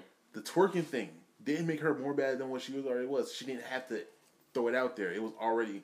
It made you want to go check it out rather than. It added on to it. Is what you're saying? Yes, sex appeal will make a nigga want to check it out. Rather, sexy is just appreciating what's in front of you. Okay, all right. Like sex appeal have you go for the girl with all the that's covered up and like just try like let me see what's up with that versus The chick at the library. Exactly versus the chick in a bikini right there because it's already there. Yeah, I get what you mean. I get what you mean. Yeah. That's true. That's true. So, like a lot of times, stuff like this is like the effortlessness in it, because it'll come off completely different. Because you can tell when a girl wants to is trying to look sexy and wants to be seen. You can tell when the girl wants to be seen on that. Oh yeah, in that lane. It's definitely something that if you're wise enough, you can pick it up. Because there's a lot of people that that can't pick it up. Oh no, because everybody ain't using discernment, but you know when. Yeah, you know when somebody's trying to be. But seen. if you've been around the block or you've seen enough or you perfect example. Yeah, sexy is a girl who walks down the street and you can tell she's switching. Mm-hmm. Sex appeal is when that shit. You ain't trying to look, but you know you guys see what that is. Okay. That's a good definition. Being sexy and cute has you looking for the attention. Sex appeal has you drawing the attention. It's mind you, you can get the same result with the same chick. It's just how you get there is different. It's just how you get there. It's just like what avenue you take to get there. Yeah, very true. Very, very true. But do you think that people have got... Why do you think people... Let me ask you this. Why do you think people have gotten the two mixed up so much? Especially today. Well, because it's so prevalent and it's always in your face that niggas don't really have... Females now don't have to try to be as sexy or try to be alluring. That's why it's a lost art. But when a woman can master it, it's so powerful. That's why certain women get certain praises because they can master the art of allure. Not just putting everything out there for a nigga to sit there and just be like, oh, okay, it's there. Next. It's such that might make a nigga want to come back. Mm-hmm. Not going to debate that. Not going to debate that because that is one of the factors of it. It's true. Do you think social media has brought that more to light? I think that's what it is because it's always been happening. That's always been a thing. People putting more out there for people to see and everything like that. Because strip clubs have always been a thing. Prostitution has always been a thing. That type of or energy type of thing has always been a thing. But social media, I think, has made it more mainstream, more normal. That's what I'm saying. Yeah, P game, right? Like, not saying this. I'm not saying like it's a 1-for-1 comparison. Mm-hmm. But if we're being honest, as far as like if we're talking about the pantheon of beautiful females throughout history, like I'm talking just outright the top of bad bitches. Not Instagram bad. I mean just genuinely bad, right? Right. There's a reason why Pam Grier will blow half these bitches out now if she was around back in the day. Like, if you took her from back in the day to now, she would still blow half these chicks out of water.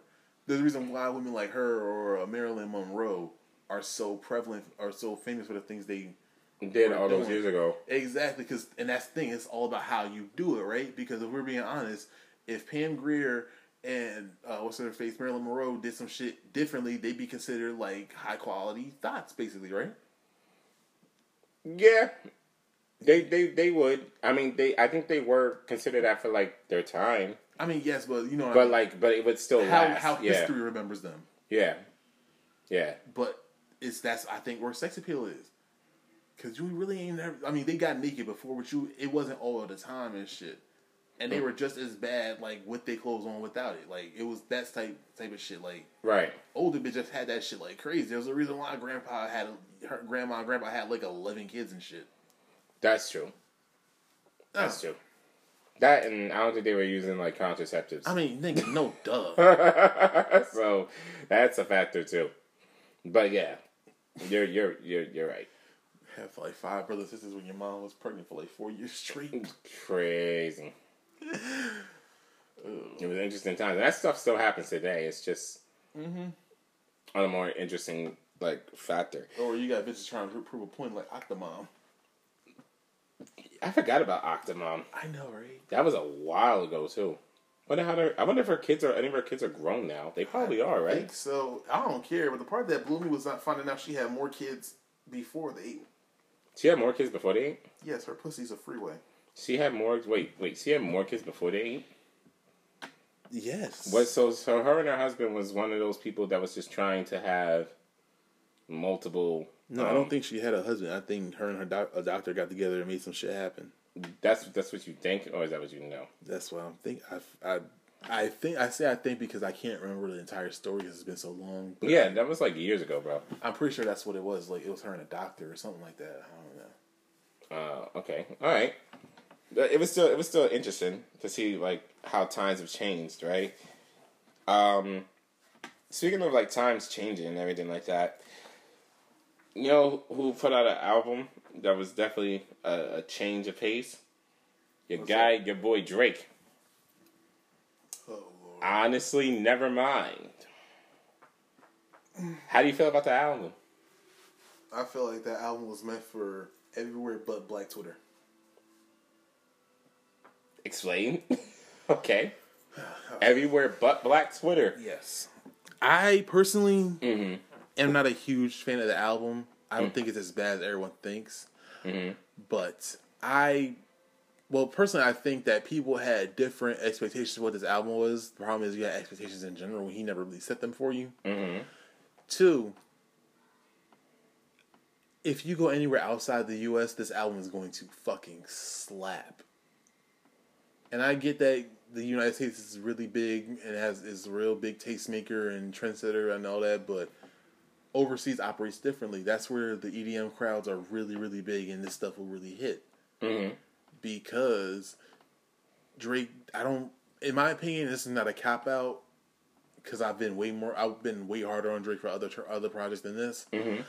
I think it was never meant for the niggas who got mad about it. When I say that, I mean he wasn't making it for the hip hop R&B fans who want to hear that spiritual, miracle, lyrical type shit, like all that shit. No, it wasn't that. He gave you bops, and also let's be real, radio does a lot of EDM remixes on a lot of people's music, so Drake kind of beat them to the punch. So now they got to pay him the whole price. They do. Yeah, like I mean, personally, like niggas don't. A lot of people don't notice this stuff because just the difference in the artists and stuff. But like Kelly Rowland has a really big international following because she does a lot of EDM and house music. I did not know that actually. Exactly. Did she really? Yes, her name is really big in that community. But because of how Americans view her as just the Destiny's Child, Kelly Rowland. The other girl, one of the other 2 girls, Destiny's Child, that's not Beyonce. That's kind of how they view her now. Right. You wouldn't know that. But it's stuff like that where I say, like, the world has different tastes and there are different avenues and shit. So all this stuff might not fly on Black Twitter, but everywhere else, these people like this stuff. It's not an issue for them. And as far as a nigga like Drake has been showing for the last, like, almost 6, 7, 10 years, if he's nothing, he's versatile. And he can go into any type of lane and rock this shit. So, I mean, if it was bad, I'm wondering what grade were you measuring on and whose expectations were you following? Who were you expecting and what we were expecting? Right. Because most people, I can't, like they said, I don't like that EDM house shit. Okay, but you can't tell me it's trash, though. You just don't like it. And I think the problem is, if you don't like something and it being trash, you gotta be able to separate them 2 things. You do. So what I think it is, I think people got like duped per se because Drake just randomly announced that he was dropping at midnight, and people was expecting rapping Drake. Yeah, but my thing is, how do you get duped? Meaning that like they were expecting like rapping Drake, probably some singing, but they were expecting more. Like you listen to the album, right? They were expecting more of that song with 21 Savage, which is a dope song by the way. Versus, I don't think anybody expected Drake to drop a house album, like dude. Okay, that's what it was. This is why I'm not mad at it though, because I'm not mad at it either. I actually like that album. Like the way the Twitter and all that shit has responded to it. Again, it was a surprise album, meaning that y'all never knew it was going to happen, so if this shit never dropped tomorrow, y'all are going on about your life. Yeah, very true. 2, they just want to be angry, bro. Exactly. He didn't I think the reason why he did it like that is so you wouldn't have expectations for the album. Yeah, I'm not saying that. I'm saying, but how are you going to have expectations for a shit that didn't even have a rollout? Because people are crazy like that. What do you mean? No, I mean people are nuts. Yeah, but that shows how crazy this is. Like you're mad as shit when a nigga never had a rollout for it. The night the album came out, it was perfect, low key, because I was driving from somewhere very far back to my house. Right, I had like an hour and some change drive, so I got time to listen to the music and actually like vibe with it. And I listen to house music, so I was like, Drake really made a house album, bro. Like, really made a house album. I was like, yo, a lot of people, I forgot who I was talking to, but I was like, yo, a lot of people are not going to particularly like this because, like, it's not what they're going to expect. Because they hear Drake, they're going to expect him. Like, he's going to be singing, they're going to be like, okay, this one track he's singing, because he started off album singing before. Like, for example, Views. Views starts off with a singing track. So they're just like, okay, cool. Then they're going to be like, yo, when's the rapping coming in? When is this going to be in? What is going to be like, where's the Lord Knows type of track? Where's the da-da-da-da-da? And then I was like, yo, this man really just made like a straight up house album. And then, but I also sat there and low-key predicted that people were eventually going to sit there and start rocking. And I think it's starting to 180 now, because I'm starting to see a lot of people sit there and bump this music. Matter of fact, it wasn't even just Twitter. I was listening to the radio, like on a rare occasion, because I rarely listen to it, and the DJ literally played Jimmy Cook's, was the song with him and 21 Savage, and sat there and said, this is the Drake we want. Multiple times. He said, this is the Drake that we want. This is the Drake we want to listen to. Not the rest of whatever is on that album. He didn't say the fuck, but he was like, not whatever is on that album. Like, you know what I'm saying? Like, so a lot of people think, but now I'm seeing, like I said, people 180 and people saying like, yo, this album is kind of a bop. It's a good album if you listen to it with those expectations if you're driving in the background. Like, that's it. And also, I've been to bars and clubs since the album came out. And when they put some of these songs on, like Sticky, for example, I seen people go ape shit crazy, bro. I seen people vibe to it. So, you know. And then Drake put out a perfect kind of little, like, not a statement, but he said, like, yo, we're already, like, here. We're just going to wait for people to catch up. And matter of fact, we're on to the next. We're not even waiting for people. But we already knew that people weren't going to particularly care for it. We're just moving on to the next.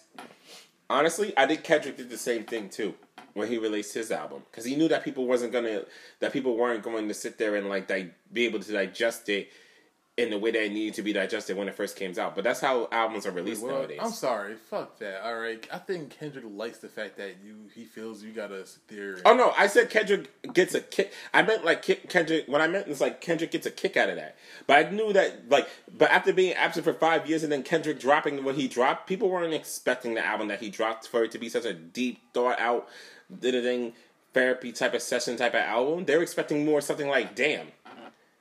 With all these things in between. Not really, because this is the album I literally expected from him. Did you see how many people were shitting on that album when it first came out, yo? Tons of people. Okay. Hear me out. Tons of people. I think those people are actually tired of this Kendrick thing. And what I mean this Kendrick thing is... Okay. I'm rocking with you. Go ahead. Sometimes, and I mean sometimes, you don't want to have to be in a mindset to listen to a song. You just want to be able to listen to it. Right. There is no, and I hate saying this because it's disrespectful to a lot of people, but there is no easy listening when it comes to Kendrick. I got to be in the mindset to shoot a cop or not like that. You know what I mean? Like, want to free my people and shit to listen to this nigga. Mm-hmm, Whereas back then, he never had a problem with balancing the tone of easy access with Good Kid, Mad City, but having that deep ass commentary that people liked and dug into. Right. So again, to me, I think he kind of shot himself in the foot trying to overcomplicate the shit. If that makes any sense whatsoever. I can see where you're going with it. And I'm not saying I didn't like the album because personally I was just kind of iffy about it because with Kendrick albums, I loved it. Kendrick albums, I don't know if I could ever have an honest opinion because of how much people dick ride about it. No, I love the album. Okay, cool. But you're not a dick rider, like I'm saying. Like, yeah, I'm not gonna dick ride the album. I just love it. People sit there and act like the whole week before it came up, they act like nobody ever put put a pen and paper before Kendrick got here. That's true. That's true. Literally, like, bro, that's because like he didn't release for like 5 years, and bro. I get that, and I'm happy for the hype. I love seeing hip hop come together with some real. But then shit. so many people were disappointed, bro. That's what I'm talking about. Because they just wanted that. They didn't need the thing with Kendrick. Is the problem is, yo, sometimes niggas don't need the message. Just give us some heat. You ain't gotta dumb down nothing. Oh, you ain't gotta adjust nothing. Just give us some fucking heat. You know what it also is? The fact that he also kind of like to go for your shooting himself in the foot type of thing. If he never did the features that he did on Baby King shit on Family Ties, that verse on Family Ties where he's like burn down hard drive, all that other shit, smoking on top five. Honestly, if he didn't set everybody up like that, because that verse was phenomenal, and then released the album that he released, Kendrick going in. That's like think about some of his best beloved tracks, right? His Control verse, right? Mm-hmm. It was just about Kendrick going in and seeing how that nigga can write bars and just craft his shit. Mm-hmm. It didn't have to have no wider social impact. It was just we wanted to see you display your talent because you are that talented. Right. You ain't got to do everything else. And this is my personal opinion. This is the only way I can really eloquate how people have explained it to me. But I don't need Kendrick trying to be Tupac. Just give me K-Dat from Good Kid, Mad City type shit. True. There's sometimes it's okay to go high concept. Then it's just okay to just give us some shit. Cause like the Hard Part 5, right? Great. They added that to the album. Did you see that? I don't care. Okay, it's the last song on the album. Sure. I liked the song itself, but I was upset. I didn't like it when it first came out because I was like, yo, please, on God, don't let this be anything like the album. Why? Cause what's your favorite Heart part? What's your favorite Heart for you? Probably 2. Exactly. What did 2 do? He just went off. Exactly. Especially when he ran out of breath and kept going. When that rapping shit till he lost his voice, that's the thing niggas like. Niggas love it when Kendrick feels like he about to bust a gasket trying to rap some shit. Mm-hmm. Like that shit right there, like when you could hear that, ain't no coaching me. I can't, even if you're in the way, and if you better get it, better run for peace sake. Like all that shit, that's what niggas really wanted. Not saying like he don't. That's what I'm saying. Like he don't more like give it Damn. To you anymore. Because that was on Damn. That was on Damn. Yes. Humble. Yes. Duckworth. Yes. Yeah, it was there. So, but even Damn wasn't. Damn wasn't what everybody was looking for, was it either? Not at first, no.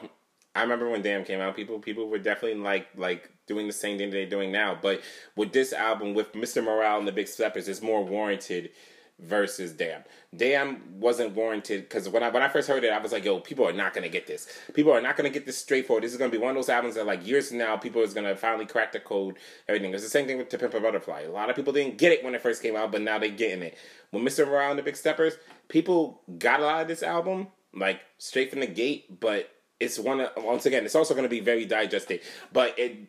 Perfect example, right? Yeah. Why like personally, like the one album I honestly never go back to for Kendrick is To Pimp a Butterfly, is because it's so dated. And what I mean by dated, not in a bad way, but that album is so 2016 or wherever it came out, you can't escape that. Like that shit is literally. It's definitely a moment in time. And mind you, that's not always bad, but it ain't always good either. Because replayability. True. And the thing is, Good Kid, Mad City, whether you hate it or not, that album gave you every part of Kendrick in one. And it was a debut. Exactly. That was amazing. Like I said earlier, niggas might get their magnum opus, their first album. Because that's their hungriest. Like, to me, I don't think Kendrick's ever going to put a better album out than Good Kid, Mad City. It's a possibility. And that's my opinion. Do you think he's put an album out better than Good Kid, Mad City from top to bottom?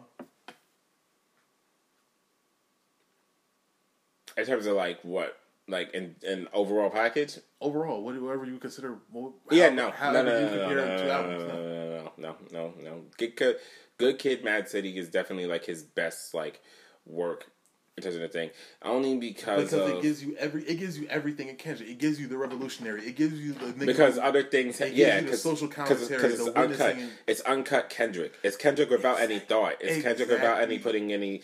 It's not even just putting any thought. He was a student of the game back then. But it feels effortless. That's the part. But it did set him up though. It set him up. I mean, when I say effortless, even when he wanted to inject some higher consciousness in there, it wasn't hard to do. Yeah. It felt effortless. Because it was new. Every other album, it seemed like he had a point to prove on one specific thing. Because, But the thing he lost was that layman shit. And I'm not saying, nothing about Kendrick's ever been dumbed down. Not at all. When I mean, in layman's terms, meaning, the easiest and most effective way to communicate it to somebody, he lost that for me, for some reason. He's never lost it with me, but I see why you say that. I'm not saying that he lost. I'm just saying, that for people who have to listen to it, you have to be in a certain mindset, right? Yes. That's not layman's. You have to want to filter. You want to have to go in and feel this type of way to listen to this album. That's not access for everybody. Whereas Good Kid, Mad City, you can be mad, happy, feeling ignorant, and find a track on there that can sit that mood. Want to hit a higher conscious, want to open up that third eye, whatever, and just let that shit rock. It'll hit that eventually. If you don't say you got anything filled up Good Kid, Mad City, you lying to yourself. Right. You cannot say that for these other albums. I feel you. Damn, I think Damn was his second best album. I can say that, yeah. I still don't think he hit the way Good Kid, Mad City with that ease of access thing.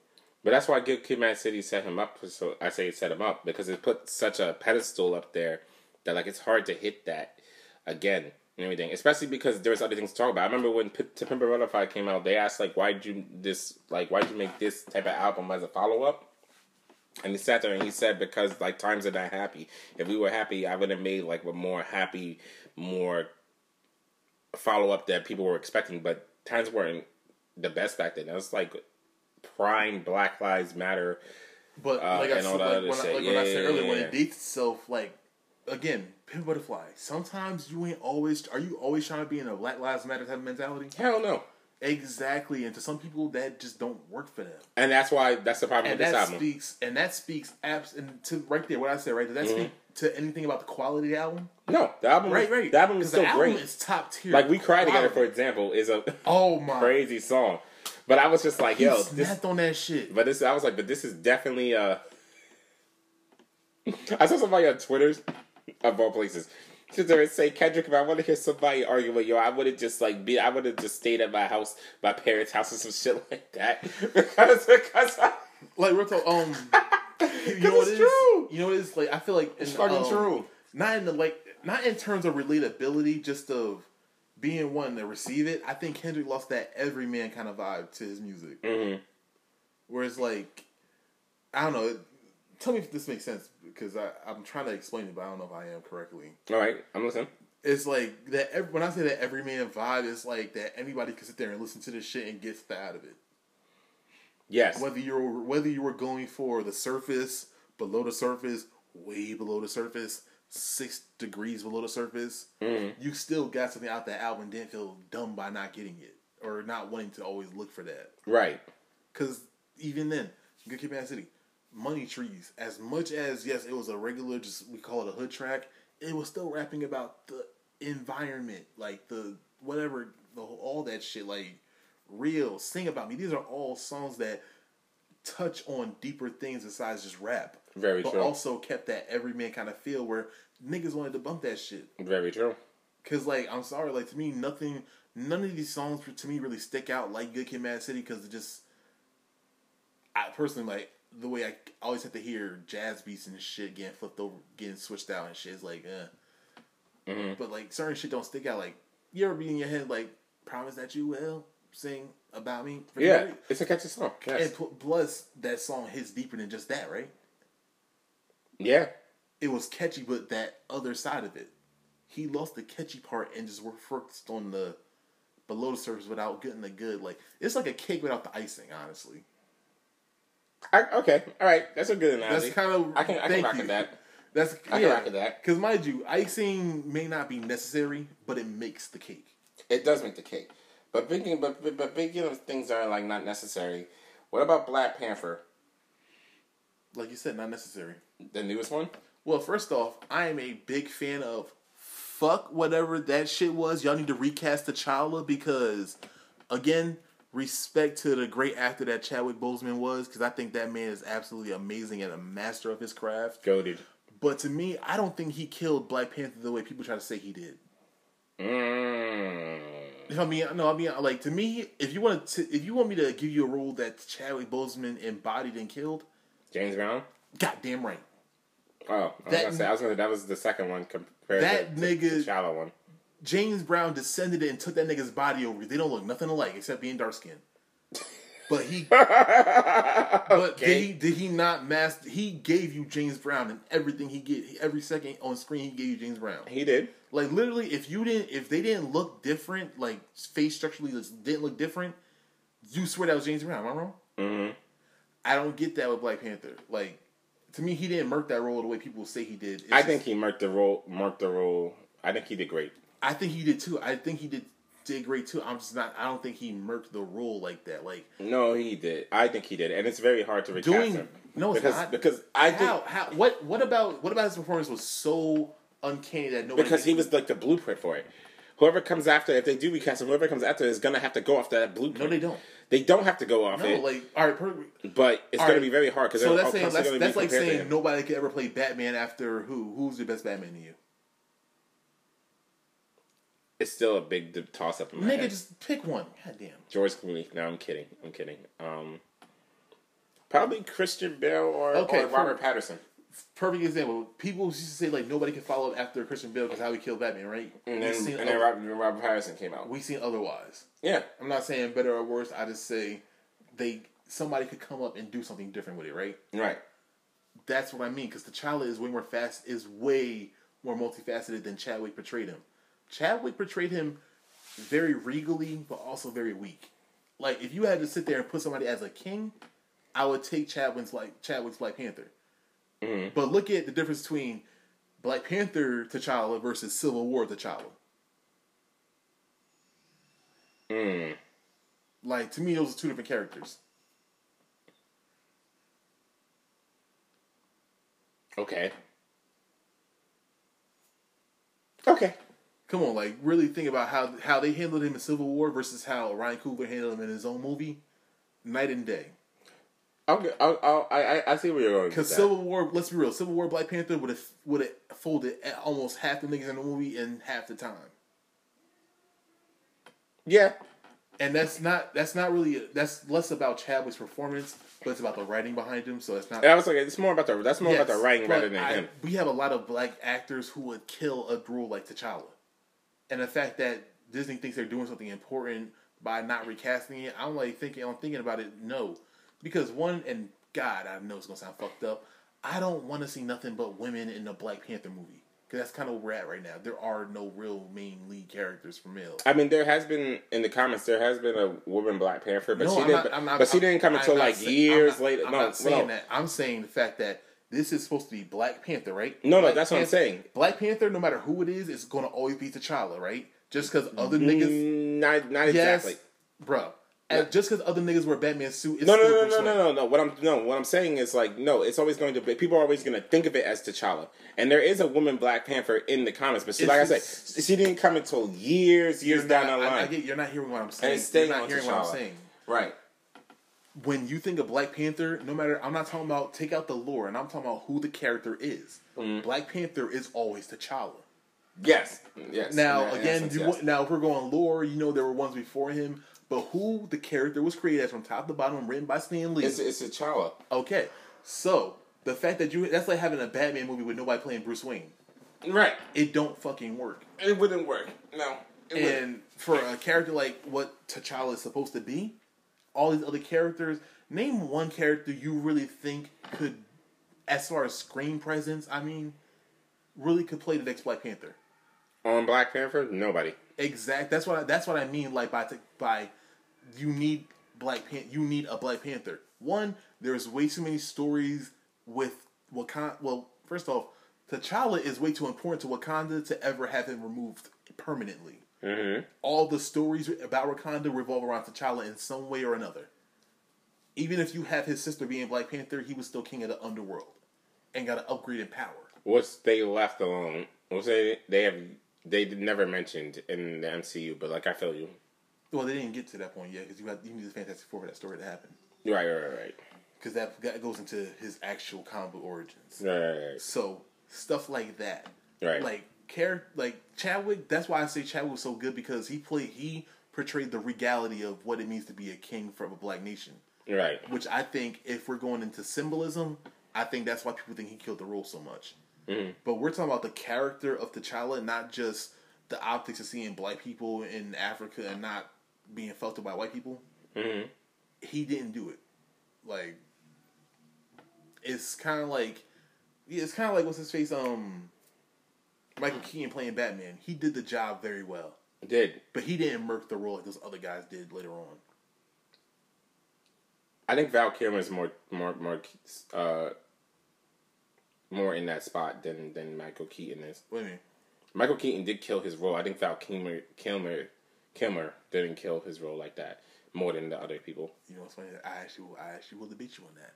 All right, well, but no, we can say that for another episode. Yeah, but we can say that for another episode. But but you know what I mean? Like, as far as Keaton's, well, I mean, we're talking about movies only. Movies only. Keaton was the baseline, right? Mm-hmm. Every other actor had to either build on that and surpass it, right? Mm-hmm. How many other aspects of Batman's character are there that other actors explored more?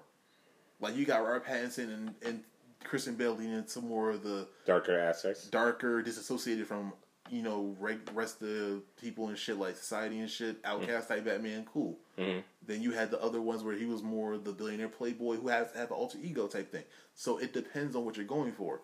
But if you're going to act like T'Challa and the Black Panther T'Challa and actual comics T'Challa are the same, come on. And I'm not saying like they have to be, but like T'Challa is way more militant, way more assertive and sure of himself than he was in that movie. It's kind of annoying seeing a dynamic character like that always have to hop behind his mother and his sisters or Okoye to make a decision. Like, name one decision he did by himself. I'm not saying that. Like, I would have to watch the movie again, but I'm pretty sure I'll probably see everything that you're talking about. Yeah, and that's what I mean. Like, mind you, I love Black Panther. I actually love the way Wakanda's set up in the comics. I just don't like seeing Black Panther being neutered in his own movie. So you're saying Black Panther 2 is not gonna? You don't think it's gonna be worth it? Honestly, I don't see what they have left now. Because you're still going to have to explain him dying, and then who's going to replace him is going to be nothing but a letdown no matter what happens. Okay, all right. Not disagreeing with that. It's definitely a real possibility. You even got Daniel Kaluuya in it, who was actually, I think, didn't he just say third best youngest actor as far as the younger cast? Yeah, didn't he just say that he's not returning for it? No. Why? I don't. Scheduling conflicts. Okay. Nope. They delayed it, and then he had to start shooting Nope with Keke Palmer and Jordan Peele, so it didn't work out like that. Okay, all right. But even then, he was wasted in the first movie. He's actually out of Michael B. Jordan, Chadwick Boseman, and him, three of the best actors on set. They didn't even use him. His best scene was a deleted scene. Right, that's true. Like, as important, like, think about it. If they were writing the story how it should have been to make sense, he would have been the one that went to go get Claw, and Okoye would have stayed at her ass in Wakanda. Made sense. Because who has the more motivation to do it? The guy whose parents got killed? Right. Like that, like stuff like that don't make sense for the character because they want to push the females of Wakanda, which I love. I love the Dora Milaje. But they're not beating Bucky in a fight. Like, I don't know. If they did in the you know that shit. You know that shit is not. But that was played up for the series. If they didn't, that was played up for the series. Yes, I know. If they weren't trying to do the girl power shit, it was played for the series. There was no way they was really doing that for my name. It was played up for the series. It was played up for the series. I told you that Bucky and Falcon shit was fucking lit though. Yeah, it was a great show. They did a decent job, but it's all good either way. You know what? At this point, time will tell. We gonna put bread on this shit. We might as well. At this point, how trash it is. We'll use the podcast money. Speaking of the podcast, yo, I'll bet you the fine. Wait, you betting this good or bad? Good. I'll say I'm betting it's bad. All right, say less. So we'll come back to this episode, but thank you to everybody for listening. Thank you for everything. This has been JOD Live. Shout out to all of our sponsors. Shout out to Anchor, Spotify, Amazon Backstage. Shout out to y'all the fans. We out.